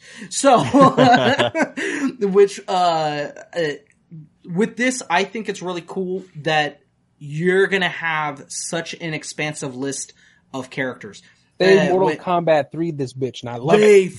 They went crazy. They said every character that you've seen in a Smash, that's in there. And you know what? We're at like 60 plus characters. I think they already said at least 63, 64. And they were basically hinting at, wait, there's more. But they didn't want to confirm anything. I don't think I don't think this is a Mortal Kombat 3 situation. I think this is a Mortal Kombat trilogy situation where everybody is in there, including the freaking bosses. Mm-hmm. At this point, I'm waiting to see Joel from Last of Us to show up in Smash Brothers just for some random reason. No, I can't wait to finally play the freaking. I mean, we got Cloud, so at this point, like, why not? No, why not just add Joel from Last of Us? You know. Or Ellie at this point. Fuck it. Yeah. We're just going to add everybody. It is. They're going to add so many different people. The fact that they have like 3 different types of Links. They still have a crap ton of Pokemon. They have every single character. They have like 6 different Fire Emblem characters at this point. They do. We appreciate that Waluigi sacrificed his own life so that way Sans from Undertale would not get added to this game. Yeah, I was going to say, did you see that meme? Where it's Hanna-Barbera and he shoots Waluigi, and he's just like, game is complete. Just like, all right, there you go. He's not going to make it. My contribution to this conversation is the fact that everybody is just upset about how they nerfed Solid Snake's butt and everybody else's butt in this entire game. I heard they did a lot of work on just balancing. It's nothing. I heard that's what you call it, huh? Yeah. I just heard they shrunk everybody's butts. I wasn't sure what he was talking about. I was like... They shrunk everything, apparently. They did a lot of transition for this game. The fact that there are certain things that are going to be able to be done in midair now. Like, a lot of people for the game... Oh, then Peach is going to win. Yeah, Peach is going to win because her flying butt trick, hopefully it didn't shrink that. But you can dodge now in midair. If you're a Samus player, you're going to be able to charge now in midair because that was something that they were like, why can Mewtwo and Lucario do it, but Samus can't? Like, what the hell? So they added a lot of aspects that gamers were crying out for beforehand in a lot of either competitive play or casual play to make the game kind of a little bit more smooth. And yes, they did do some quote-unquote balancing from what they've said. Meta Knight is still banned. Yeah. No, I love honestly, that Sakurai in the Nintendo Direct was like, all right, I did everything you guys asked me to do. Now leave me alone. That's all you get. I felt that Nintendo was really trying to push that game that you were talking about earlier, the Paint game. Splatoon. Yeah, Splatoon. Like, they're really trying. They added the Splatoon kids to... Yeah, they added that. They added items from Splatoon, and they added... But I understand that when you have a new franchise like that they really want to push that and really welcome it. Did they finally get rid of the Nintendo blaster, and no, is it now going to be replaced with a Splatoon gun? No, from what I understand, the Splatoon gun is in the game, and apparently they worked something. I'll get into that in a second, but they added a lot of the weapons from before. They have new ones. But it just felt like in their presentation they were really trying to drive home that they added Splatoon in everything. Because the thing is Nintendo is still reeling in the department of indie developers. Yeah. They really are. Microsoft got a crap ton of them. Sony got a crap ton of them. Nintendo has the guys that made Splatoon, and as far as indie developers go, that's it. That's their bread and butter when it comes to indie developers. And I was gonna say something else that I was also really kind of crazy about this game is, I don't know, we're gonna see how it really takes off with people who play it, because there was a feature that I found very interesting about this, which is how they dealt with damage. And when they said it's a multi-party, when they have a multitude of characters that are going to be in the mass brawl, your damage is kind of, it's fine, it's regular. But when it finally gets down to, or if you only play as a 1v1 brawl, damage actually increases over time. So it scales. And it helps, scales, and it's supposed to help, as they described it, as basically that pacing of the game. Because they're like, some people will go in there and it's 1v1 and it's a regular combat, but when you have a multitude of players in there, you're going to be taking a lot more damage anyways. So with that scaling on a 1v1 level, it helps the pacing of the game. My issue with that is then you have to start worrying about, like, okay, what about comeback mechanics? What about, is this going to be a one-sided match the entire time? No, but that I look at it this way. With the fact that they're changing things to dodge, okay, you can do mid-air dodges now, and you can do directional dodge. So it's no longer just you dodge in place. Okay. But you can actually do directional dodge. You can, the scaling for damage increases on a 1v1. I think Super Smash Brother Dark Souls. Okay, yeah. I got you. I just have a feeling with directional dodge that they're trying to almost bring back the wave mechanic. Oh yeah, from the old Melee system. So yeah. I'm like, whoa. It seems like I'm the only one who was really enthusiastic about this game. So, so we might be able to move on. To be fair, I love Smash Brothers. I just don't know how, to me, it's just like, okay, they're coming out with another Mario Party game. Yay! It's gonna be fun. I'm gonna have fun with it. But the thing is, though, Smash Brothers is still played competitively for, all of its iterations. So that's why it's kind of like a big thing. Whenever any of you guys want to get 9 hammered, just let me know. Yeah. Whatever. My takeaway from this announcement for Nintendo, and actually even their action and behavior of spending 30 minutes on this freaking presentation, is that Smash Brothers is their tentpole title of the year, right? Mm-hmm. You look at, and that's kind of really sad for a lot of people who just don't care about Smash Brothers anyway, right? That's the few of you. I guess it's the few of us, apparently. But, as far as Metroid Prime goes, people were kind of disappointed that we didn't see that one. The Yoshi game that they announced that's coming this year is now next year. The Pikmin game that seems to be in development hell forever, it's still not here. So but what I'm getting at here is that it's really difficult to stomach the news that this is their tentpole title after a fantastic 2017. You got a Zelda, you got a Splatoon, you got ARMS, a new IP that's not in Smash, by the way, and Mario and Xenoblade Chronicles 2. You can't beat that year. And I feel like Nintendo, they got Skyrim. Yeah, I guess there's that too. And Overcooked might as well, right? Yeah. And really, it's tough to top that. And I feel like Nintendo's kind of reeling in this, mode where they're like, okay, we just blew our load last year.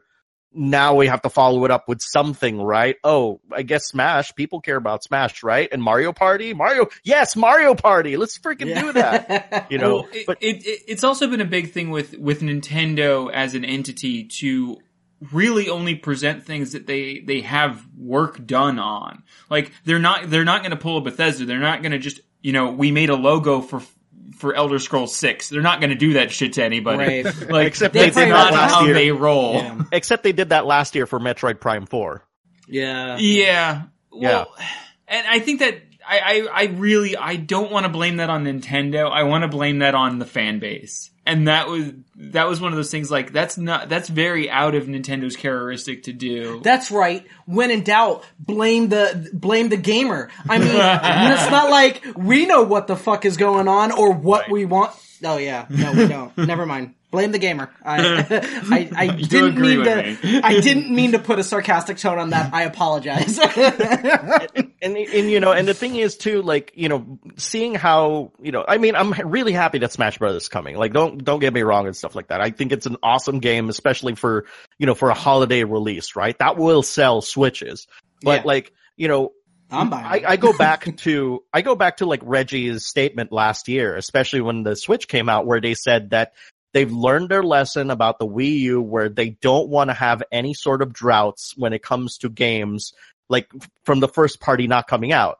And yet, here's 2018, and we have a Smash Brothers, and that's really the only notable release this year. So, who am I to believe? Reggie, who basically was trying to sell as many, Switches last year, or what's actually happening now? You know what I mean? Right. Well, we are getting Pokemon, Pikachu, and Eevee, which I know a lot of people are like, okay, well, it's another Pokemon game, but I mean, we can't deny the influence and just the sheer amount of money that they made off of Pokemon Go.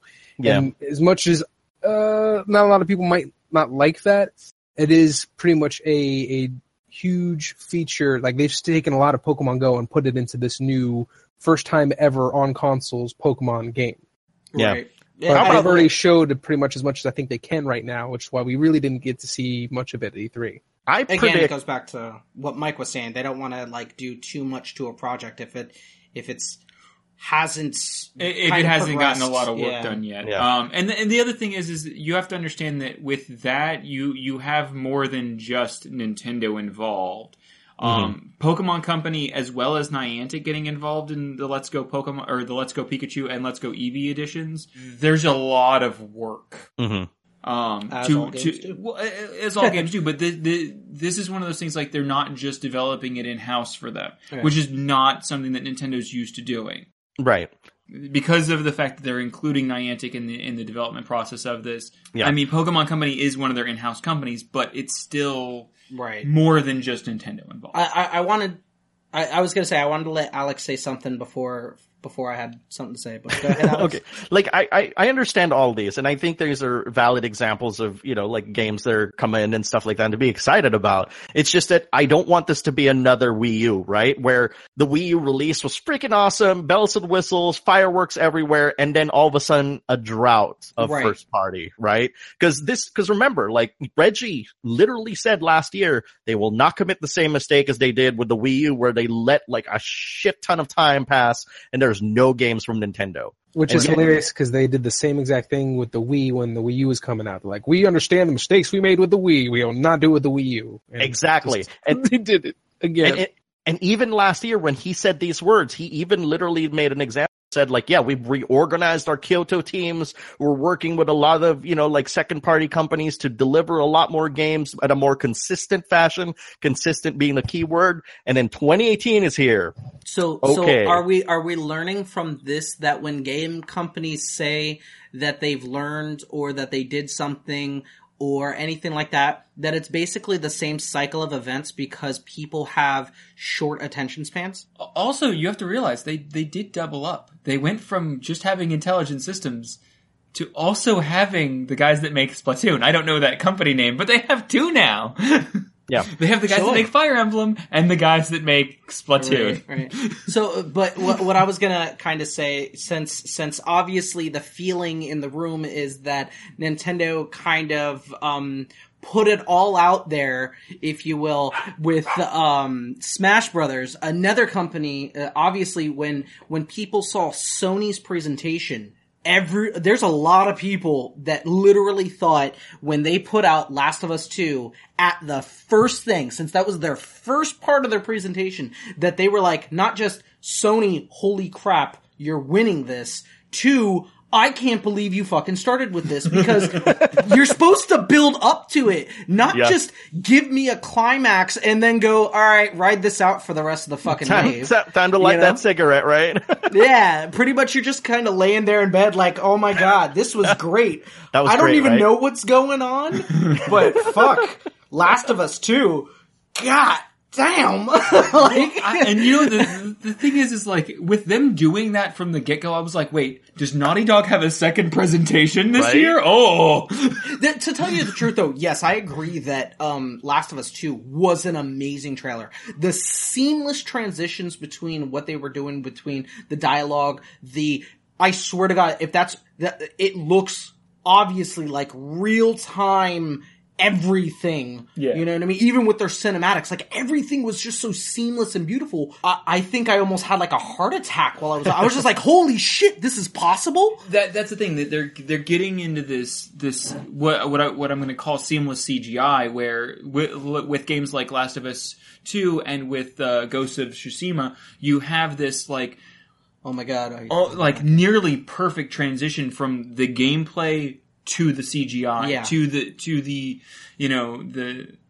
the pre-scripted elements of the game, where it's so seamless, it's beautiful, it's not something even we didn't imagine, back when we had Final Fantasy VII. What they've done for the actual action system, like what they do for the combat and the sneaking around and kind of, gutting an enemy with a knife. Shanking a dude. Yeah, dude. Like, it's like all beautifully seamless. Like, I didn't even understand that.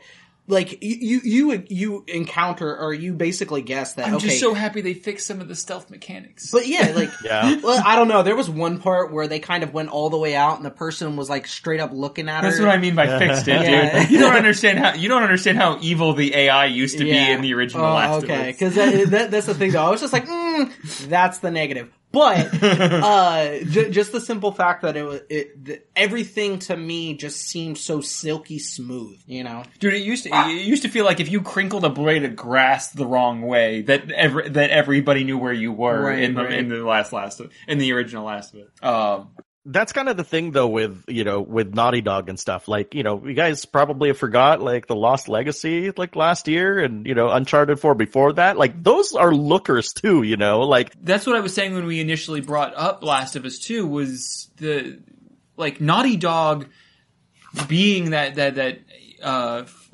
first party studio. Basically. They are perfectionists. Yeah. They know when the weight shifts in a location, that the person is going to shift, that their footing is going to change, that they're going to grab for a handrail, that they're going to bend a certain way, and they build that into the physics of the game, and it's just seamlessly beautiful, and just the transitions that Naughty Dog has done. I mean, I've been a huge fan of the Uncharted series for as long as we've had an Uncharted series. I was introduced to the Uncharted series because I stole your game. Yeah. That's actually how a lot of people were introduced to Uncharted.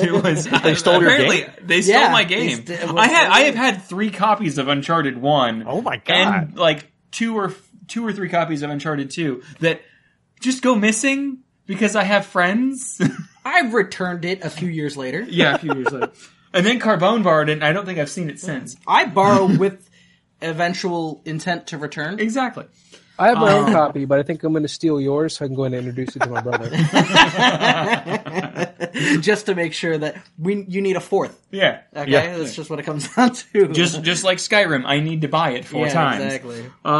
So I want to kind of approach this in a very different way, because I know that we're really excited about we're all really excited about The Last of Us Part 2, but I feel like there is a story behind the scenes that's being told if you take the story of Uncharted 4 and the story of The Last of Us 2, because I'm also really privy to what happens in, behind the scenes and stuff. And, if you look at Uncharted 4, it was directed by 2 people, Neil Druckmann and Bruce Straley. In The Last of Us 2, Bruce Straley is gone, and it's only Neil Druckmann that's actually really directing it and stuff.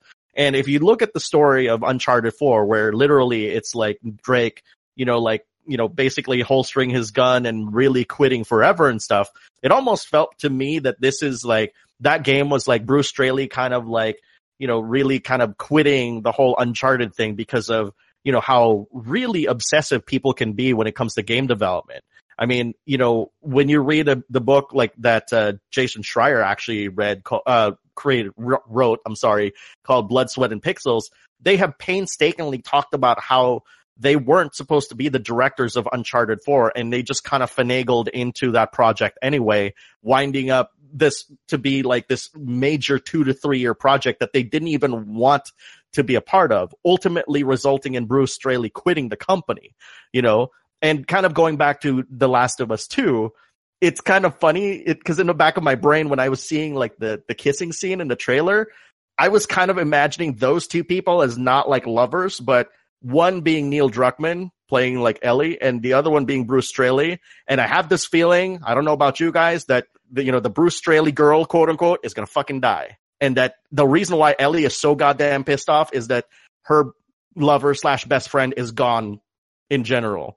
And so that's when I started thinking about it. I'm like, is this Neil Druckmann just talking about how he's really upset that his best friend is no longer a part of Naughty Dog? This is kind of crazy to think about. That's really deep, because obviously I felt like deep cuts, man. Deep cuts. No, obviously I don't think I would have picked that up from behind the scenes type of thing. I could only look at the scene as what it was given to me, and what kind of me being just an onlooker to break down the scene. I see your correlation to it, because I can see how the setup with the trailer with them okay, we're going to wake up and go do this mission, but obviously, hey, this is all going on, but then the real action scenes are going on. So obviously shit hit the fan. Right. And the fact that you kind of can piece together that backroom scenes and kind of from the creator, from the director to pick that up is really cool. Mm-hmm. Yeah, because if you think about video game development, right, that's a freaking 70-hour-a-week job. Of course, there's going to be some parts of their personal lives and feelings that will just, leak out and bleed into their work, right? And Neil Druckmann strikes me as a guy who is literally that kind of person, like where he literally affects his writing based off of like his personal feelings at the moment. And that's why I just made that correlation, because wow, this is a weird ass coincidence. And I don't know if anybody else sees it that way, No, you heard it here first on Ready Comics Roll. That's some really great insight, and you're absolutely right, because we see that in a lot of different mediums. When it even comes to comics or movies, you always see Harmon with Rick and Morty. Yeah, that is true. But that's what you have, is because you're so passionate about a project, you're so involved in it that a piece of yourself manages to make its way into it. So I think that's really great that you highlighted that. And no, I don't think any of us can honestly say that we saw that in that moment. No. Mm-hmm. Yeah, and I'll add this little tidbit, because I felt this was actually really fascinating, because I read a lot of audiobooks about games, and I don't know if you guys know this, but Cliff Bleszinski, the guy who made I guess Lawbreakers and Gears of War, I guess there's that. We'll just remember Gears of War. Yes, thank you. When he was making Gears 2, specifically like, when he was making like some of the vehicles in the game, he subconsciously made those tanks look all very similar to the tanks in Blaster Master, because when he was young, his dad died when he was playing through Blaster Master, and he never touched the game after his dad passed away. In fact, he actually has said publicly that Gears of War 1 is a story about him and his dad. And the fact that he never even noticed, in Gears of War 2 that he was subliminally building these tanks to look like the Blaster Master vehicles until somebody else told him about it. He was like actually really surprised that happened. So it's, I get a lot into like the behind the scenes of games and stuff. And I just thought I wanted to share this because, this was, nobody sees Gears of War as a touching father, like son story, but for Cliff Bleszinski is a very deeply personal project for, that nobody will think about. Yeah. Until now. Yeah. Until now. Till now. Now, I kind of wanted to transition pace, cause I think we're probably going to be rounding this up a little bit shortly, but, I wanted to kind of put this out there and check, what everyone's probably top 3, either, biggest announcements or what gameplay or anything like that they really got into for this, E3. Alex, did you even want to start that off? Sure, I can do that. I mean, my list is not going to be like, like in any order whatsoever, and probably people already know, like some of these are already coming out. The first game that I want to talk about and bring to light is Fist of the North Star Lost Paradise. Because I'm a huge Fist of the North Star fan. And Nani? also, and like, I'm a huge Yakuza fan as well. Like, I have all, 7 of the games that, like, in the main series and stuff.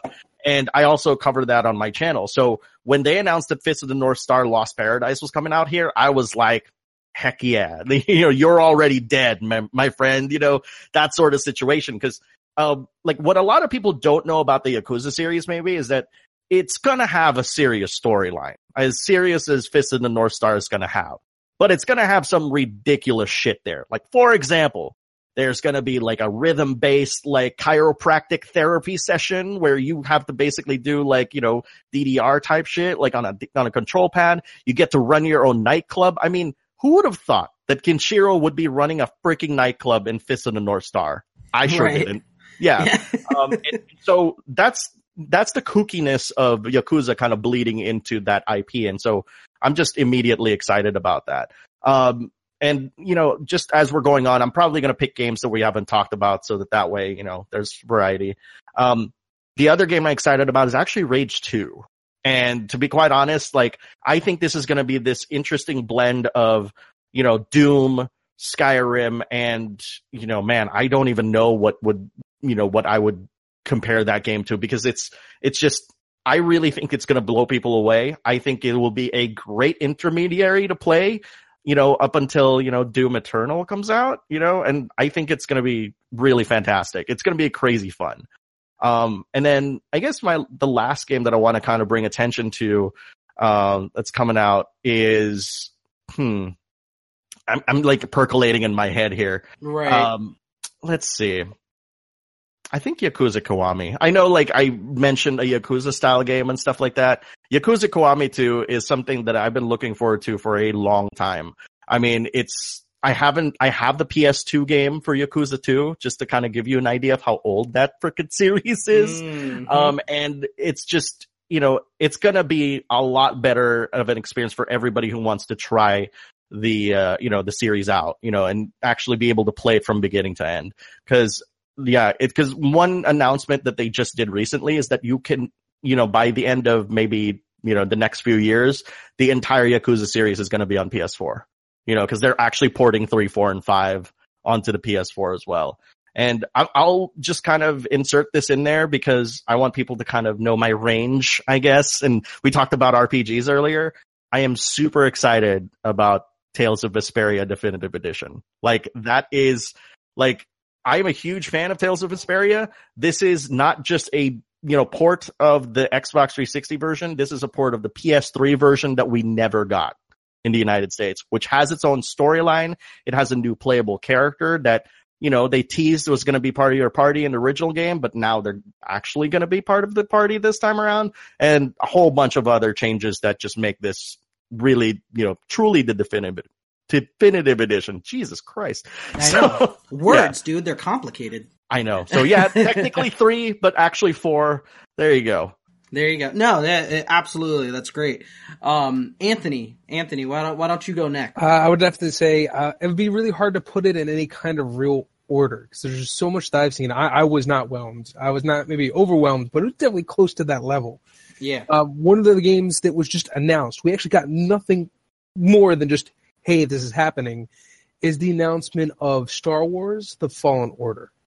I as a huge Star Wars fan, well, I mean, all of us pretty much are at one point or another, but just to be able, like, the announcement of Respawn getting the license, yay, okay, it's still under the realm of EA, which is still a little frightening, but Respawn, even with the first Titanfall, wasn't great storytelling-wise, but a lot of people, unfortunately, due to the time it was released, did not get the chance to appreciate the story of Titanfall 2, which was very well written and very well received for the people who have played it. So I'm really interested to see what they're going to do with the Star Wars universe, especially when we have a story that's taking place between episodes 3 and 4. There's a lot of things that can be done. Huh? I was just kind of like whispering. I don't know if that's going to be caught by anybody on the recording, but I kind of know who's directing the game. Ooh. Oh, wait, can you share it, please? Well, it's public knowledge, but I don't think people can, you know, put 2 and 2 together. If you look at this person's Wikipedia, it'll confirm it, though. The director is Stig Asmussen, the guy who directed God of War 3. Oh, that's what he did. Because no, I was reading the letter from him, but I was just trying to remember what work he did. Yeah, that's the last game that he worked on, and then he went to Respawn, and he's working on this game. Yeah. There you go. See? This is why this is the insight that you bring, Alex. This is why we actually brought you on. Namaste. I don't know what I'm saying that. Yeah, right. To make us look better. Yeah, right. Bring some kind of credibility to what we do. How can I not be excited for Spider-Man? Insomniac knows how to make these crazy open world beat 'em up style adventure games. And all right, I'm not even a huge Batman fan, but I loved the Batman battle system. Yes, absolutely. And to see them work it makes so much sense for Spider-Man. Mm-hmm. And to see them use it just so well, it's like, this is probably the most excited I've been for a Marvel-based game since probably Web of Shadows. And I really just can't wait to see what more they're going to bring to the table. I'm already like super hyped to the point where I'm broke as hell. And I've already put half down for the collector's edition of Spider-Man. Wow. Yeah. But just even the story looks like it's amazing. We're seeing a lot of his rogues gallery, but we're also getting Mr. Negative, which is a newer villain, but a really good villain. So it's nice to see him play at least somewhat of a bigger role in the overall story of things. So the more I see this, the more excited I am, and it's definitely up there for something I really, really, really want to get my hands on, like right now. Yeah. I want to butt in for a little bit too, because I don't know if you guys know this, but I actually worked on the original PlayStation Spider-Man game. Oh, nice. Yeah. Damn. There's only 5 testers there. One of them's me. Damn. Yeah. Again, see, this is why we bring people like you on for some kind of credibility for this half-ass show. Yeah. Come on. Give yourself some more credit, dude. Okay. We're three quarters. Yeah, 3/4 of an ass. But it kind of appreciate that. Thank you. But like, this is why I kind of relate to Anthony, because like for me, I feel like I am like a torchbearer for like, Spider-Man games of old, right? And I'm like, they better fucking nail Spider-Man this time around, or I'm gonna go to like Insomniac and be like, what the frick, man? Like, don't mess this up. It was handed to you on a silver platter. Exactly. Yeah. If you can imagine me, like, it's like when you pass over the Olympic torch, just imagine me with that torch, just handing it to Ted Price, like Insomniac be like, here guys, take care of this baby. Love you all. Yeah. And then for number 3, I would have to say Days Gone, which is a surprise for me because I'm really kind of getting burnt out on post-apocalyptic zombie-based games. But I'm a fan of almost anything the same way Ware does as far as his acting. And he's been in some stinkers, but he's also been in some really good movies and even shows as well. And even other games, such as, again, Star Wars, Force Unleashed. We'll not talk about Force Unleashed 2, though.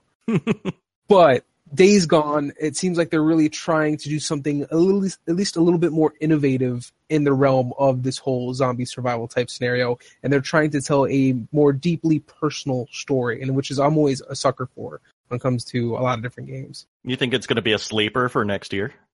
I believe it is.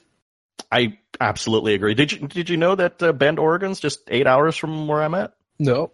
Yeah, there you go. Full of like interesting fun facts. Alex, what the hell, man? I'm sorry, am I commandeering too much of the show? I mean, he's deep in this, man. Yeah, I know. Jeez. It's funny because I actually tweeted Bend, like Sony Bend, and I'm like, guys, I'm in Portland. I could drive over there at any time to check out like Days Gone, and they just laughed at me and told me like I can apply for QA. I'm like, fuck that. I want to play the game, not this, dude. Like, give me. All right, and Mike, did you want to go into yours? All right, so I'm gonna actually leave Spider-Man out of my list because I want to keep the tradition of mentioning things that have not yet been mentioned thus far. So my big one is Sekiro: Shadows Die Twice. From Software is one of my fanboyisms, so I'm gonna stick with them. I'm just not. It looks great. I like the idea, even with them saying there's no RPG elements, even them taking that away from the Souls series and doing something new. From Software has always been good at launching new IPs. From the get-go, that's what their Bloodborne was amazing. The first Souls was amazing. Demon Souls was amazing. Some of their earlier stuff that was just, I can't even. Let me cut in right. I'm sorry, I'm cutting it again. No, go ahead. Like it's kind of interesting. Activision's logo came out like right after you see From Software's and then I saw the gameplay. It immediately reminded me of Tenchu. Did you guys get that feeling? Yeah. Like, yes, it did. And that's the one thing. Like they're good at doing that return to form, but also doing something new. Now, my second one, I'm tentatively hyped, is how I'm going to put this. But Kingdom Hearts 3. Because it's been so long since we've gotten a main entry Kingdom Hearts game. To be honest, I've had such a hard time following the side stories that, to be honest, who has? Like, I can name a few people on Twitch. I was going to say, people were waiting for this for quite a while. Yeah, so it's been one of those things like I didn't play a lot of the side stories. I've played a few of them, but it's one of those things like I picked up the remastered version that they just released on PS4 where it's 1, 2, and some of the side stories, including all the CGIs from the side stories. You don't understand. I was waiting for this just so they can finish it because I need the people to start working on my Final Fantasy VII remake. Yeah. Thank you. Thank you. All right. That's why I wanted this to drop. Yeah. Right. No, I'm with you on that too. Right? In 10 more years, we'll get the Final Fantasy VII remake. Okay. And my final one, which is what's going to kick Spider-Man off this list because I really wanted to talk about Spider-Man, but I'm going to mention Hitman 2. Good one. The dark horse. Yes. I like the Hitman series. I like the idea of them revitalizing the Hitman series. The last one, which was purely a DLC digital only. It was episodic, but it was digital only. The fact that this one's going to be a disc-based game again, or however you want to get it, it's going to be available out there. The only thing that I'm disappointed about is so far what I have seen of it. To be honest, I've seen more of this game than I have most of the other games that were coming out with E3. It better. I mean, it's coming out in November, right? I mean, yeah, it's coming out in November. So, I mean, to be honest, it's further along than 76 is, I think. Ooh. Damn. Shots fired. No. But I'm hyped, but I'm also, again, tentatively hyped because it's one of those things like... Well, you're not happy that the briefcase is coming back? Come on, man. Yes, I'm so happy the briefcase is coming back. But I didn't see a lot of the disguise elements. And that's probably because they were showcasing more of the multiplayer stuff. Okay, I've seen people snipe people before. I played a hell of a lot of the Sniper Elite games, so I'm used to that element. Right. But I wanted to see more of the Agent 47 take somebody out and then change into the milkman kind of thing. I wanted to see more of that stuff. I think that's still there. And I have you? Oh, of course it's going to be. But yeah, but first of all, have you pre-ordered the game at all? I have not yet. Hitman 2 is one of the ones that I was like, oh my god, it's coming out. So I'll wait. But did you know that, you do get that Hitman, sniper kind of game and stuff, which, that for basically, right now, if you pre-order it? Okay, the demos, it's not really I should say the demo, the multiplayer game is actually out. Yeah, I mean, it's actually really impressive because I've actually been reading about that specific game for quite a while because I am a new onboarder to Hitman. The episodic series introduced me to it. But the biggest worry that a lot of people, including myself, had, especially with this multiplayer sniper game, was the fact that it wouldn't feel Hitman-y, And in case people don't know what that is, it's the Rube Goldberg effect of having one affect the other, affect the other, affect the other. And that's the magic of Hitman.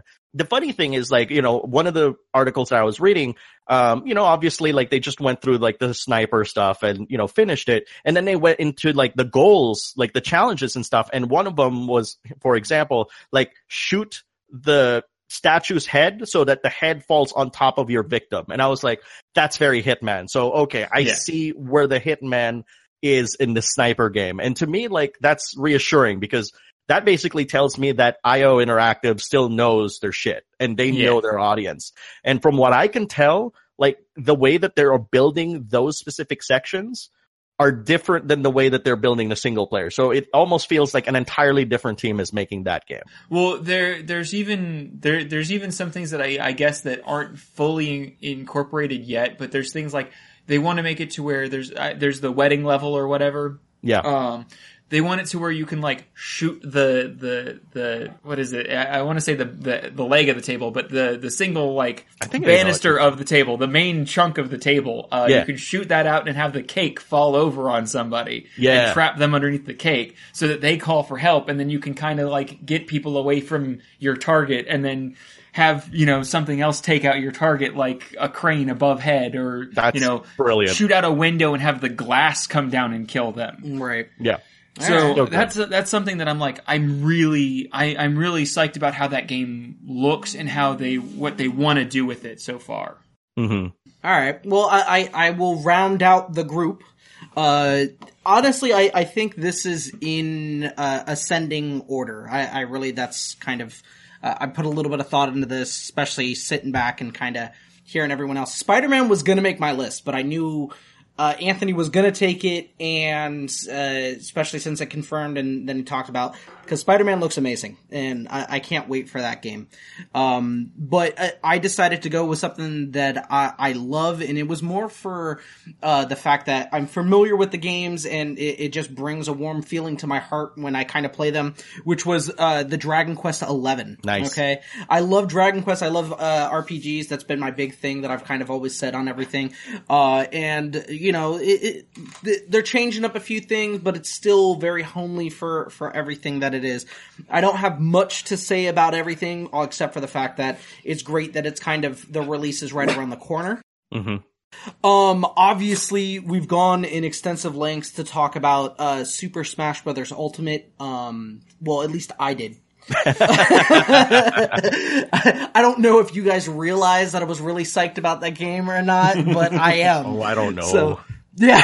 Maybe just a little bit. But the thing that took the actual prize for me for E3 was actually Ghost of Tsushima.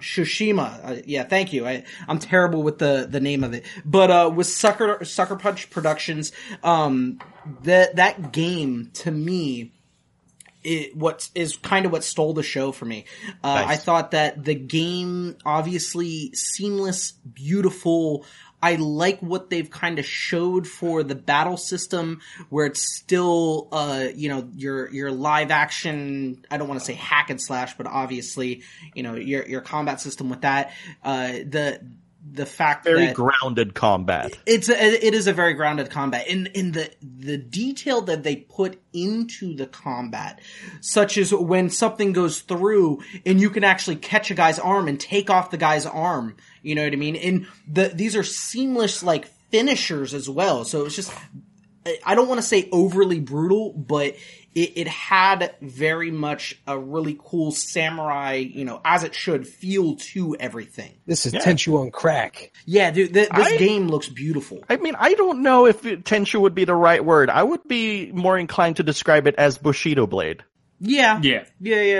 We were having that discussion earlier too on which one to actually refer to it as. You see some of the gameplay, such as when you're looking at the counter mechanics, which also like Bushido Blade, but also when you're the utilization of the environment and tools, and even just like the executions, like we actually see the moment where you're like, okay, I'm gonna drop down on this person, I'm gonna go ahead and slash the next person, like jump to the next person and slashed, and over here kill this person in an instant. That's what I mean by like Tenchu.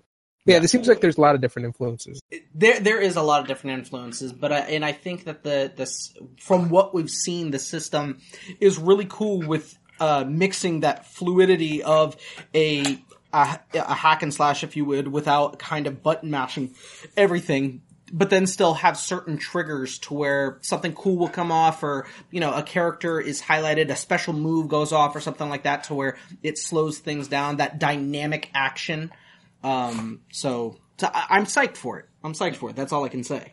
Yeah, I definitely want to see a lot more of that game. And because I'm the kind of person who is more, concerned about interpersonal, storytelling and stuff as opposed to plot based. And we know the plot. It's going to be like the Mongolian horde and all that stuff. But how it's going to affect person to person, that's what I want to see. Like, because this has the potential to be like a really good IP, like absolutely. New IP. Yeah. In the just the little bit that they show in kind of that story, like they gave you the overarching story, but then you're already introduced to a companion and then the monk that you're trying to save. Like, just these little things, this story is going to have kind of these, it's going to be a bumpy ride. You're going to see so much, and if they create something to where it's very much decision based, to where, like you were saying, that interaction between different peoples, to see where a story can grow, has the potential to open up a lot more.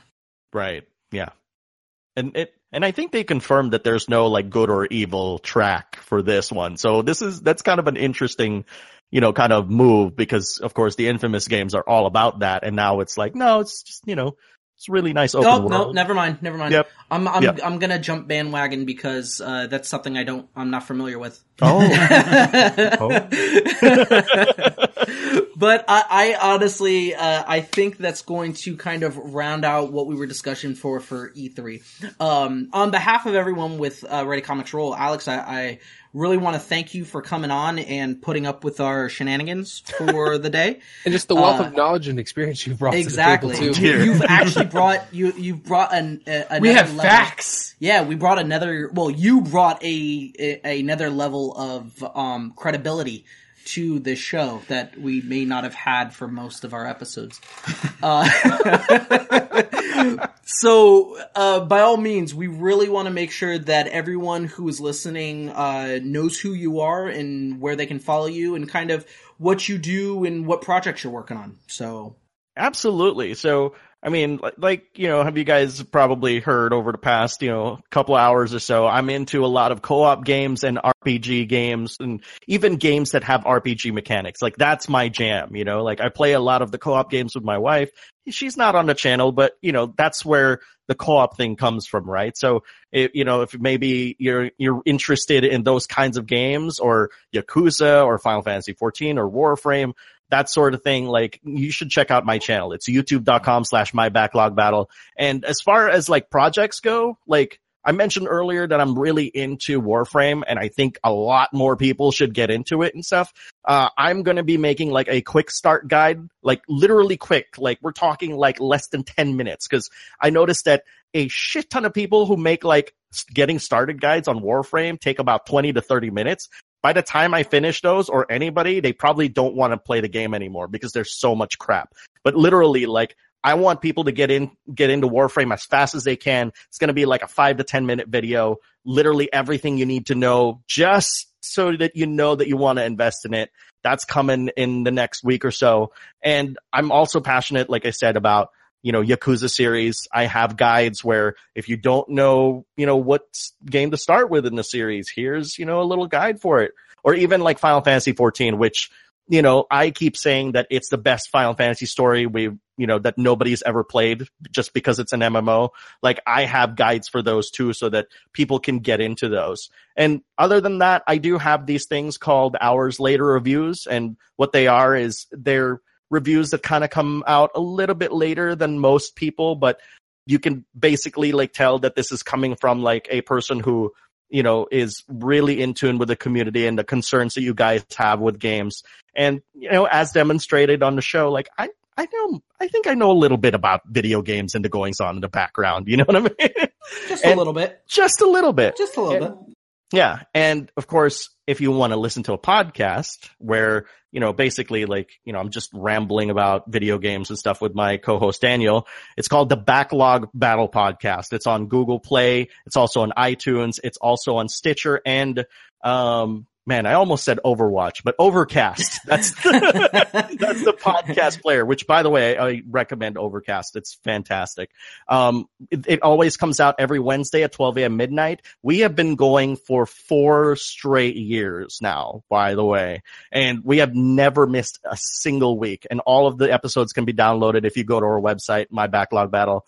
And finally, if you just want to shoot the shit and talk to me about video games and stuff, Twitter.com/mybacklogbattle. There you go. It's everything is My Backlog Battle, mybacklogbattle.tv, youtube.com/mybacklogbattle, twitter.com/mybacklogbattle. And before I lose my freaking breath, thank you for having me on the show. It's been a pleasure. I have so much fun. No, honestly, it's been a pleasure on our side. We really thank you for being on. And honestly, we're probably going to be linking all of kind of what you just talked about below. All that my backlog battle down in the description below. We'll be posting that on our description below, just to make sure that everyone can kind of just click a link and head over to you for that. So again, we really thank you.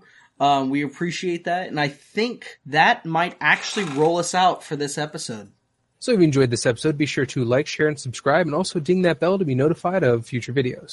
If you're listening to this podcast on one of our many different providers, whether it be iTunes, Podbean, Google Play, or Stitcher, also be sure to check out our YouTube channel for a lot of other awesome content. Make sure you head over to any one of our social medias listed down below, Facebook, Instagram, Twitter, and you can keep in touch and follow us as this journey goes on.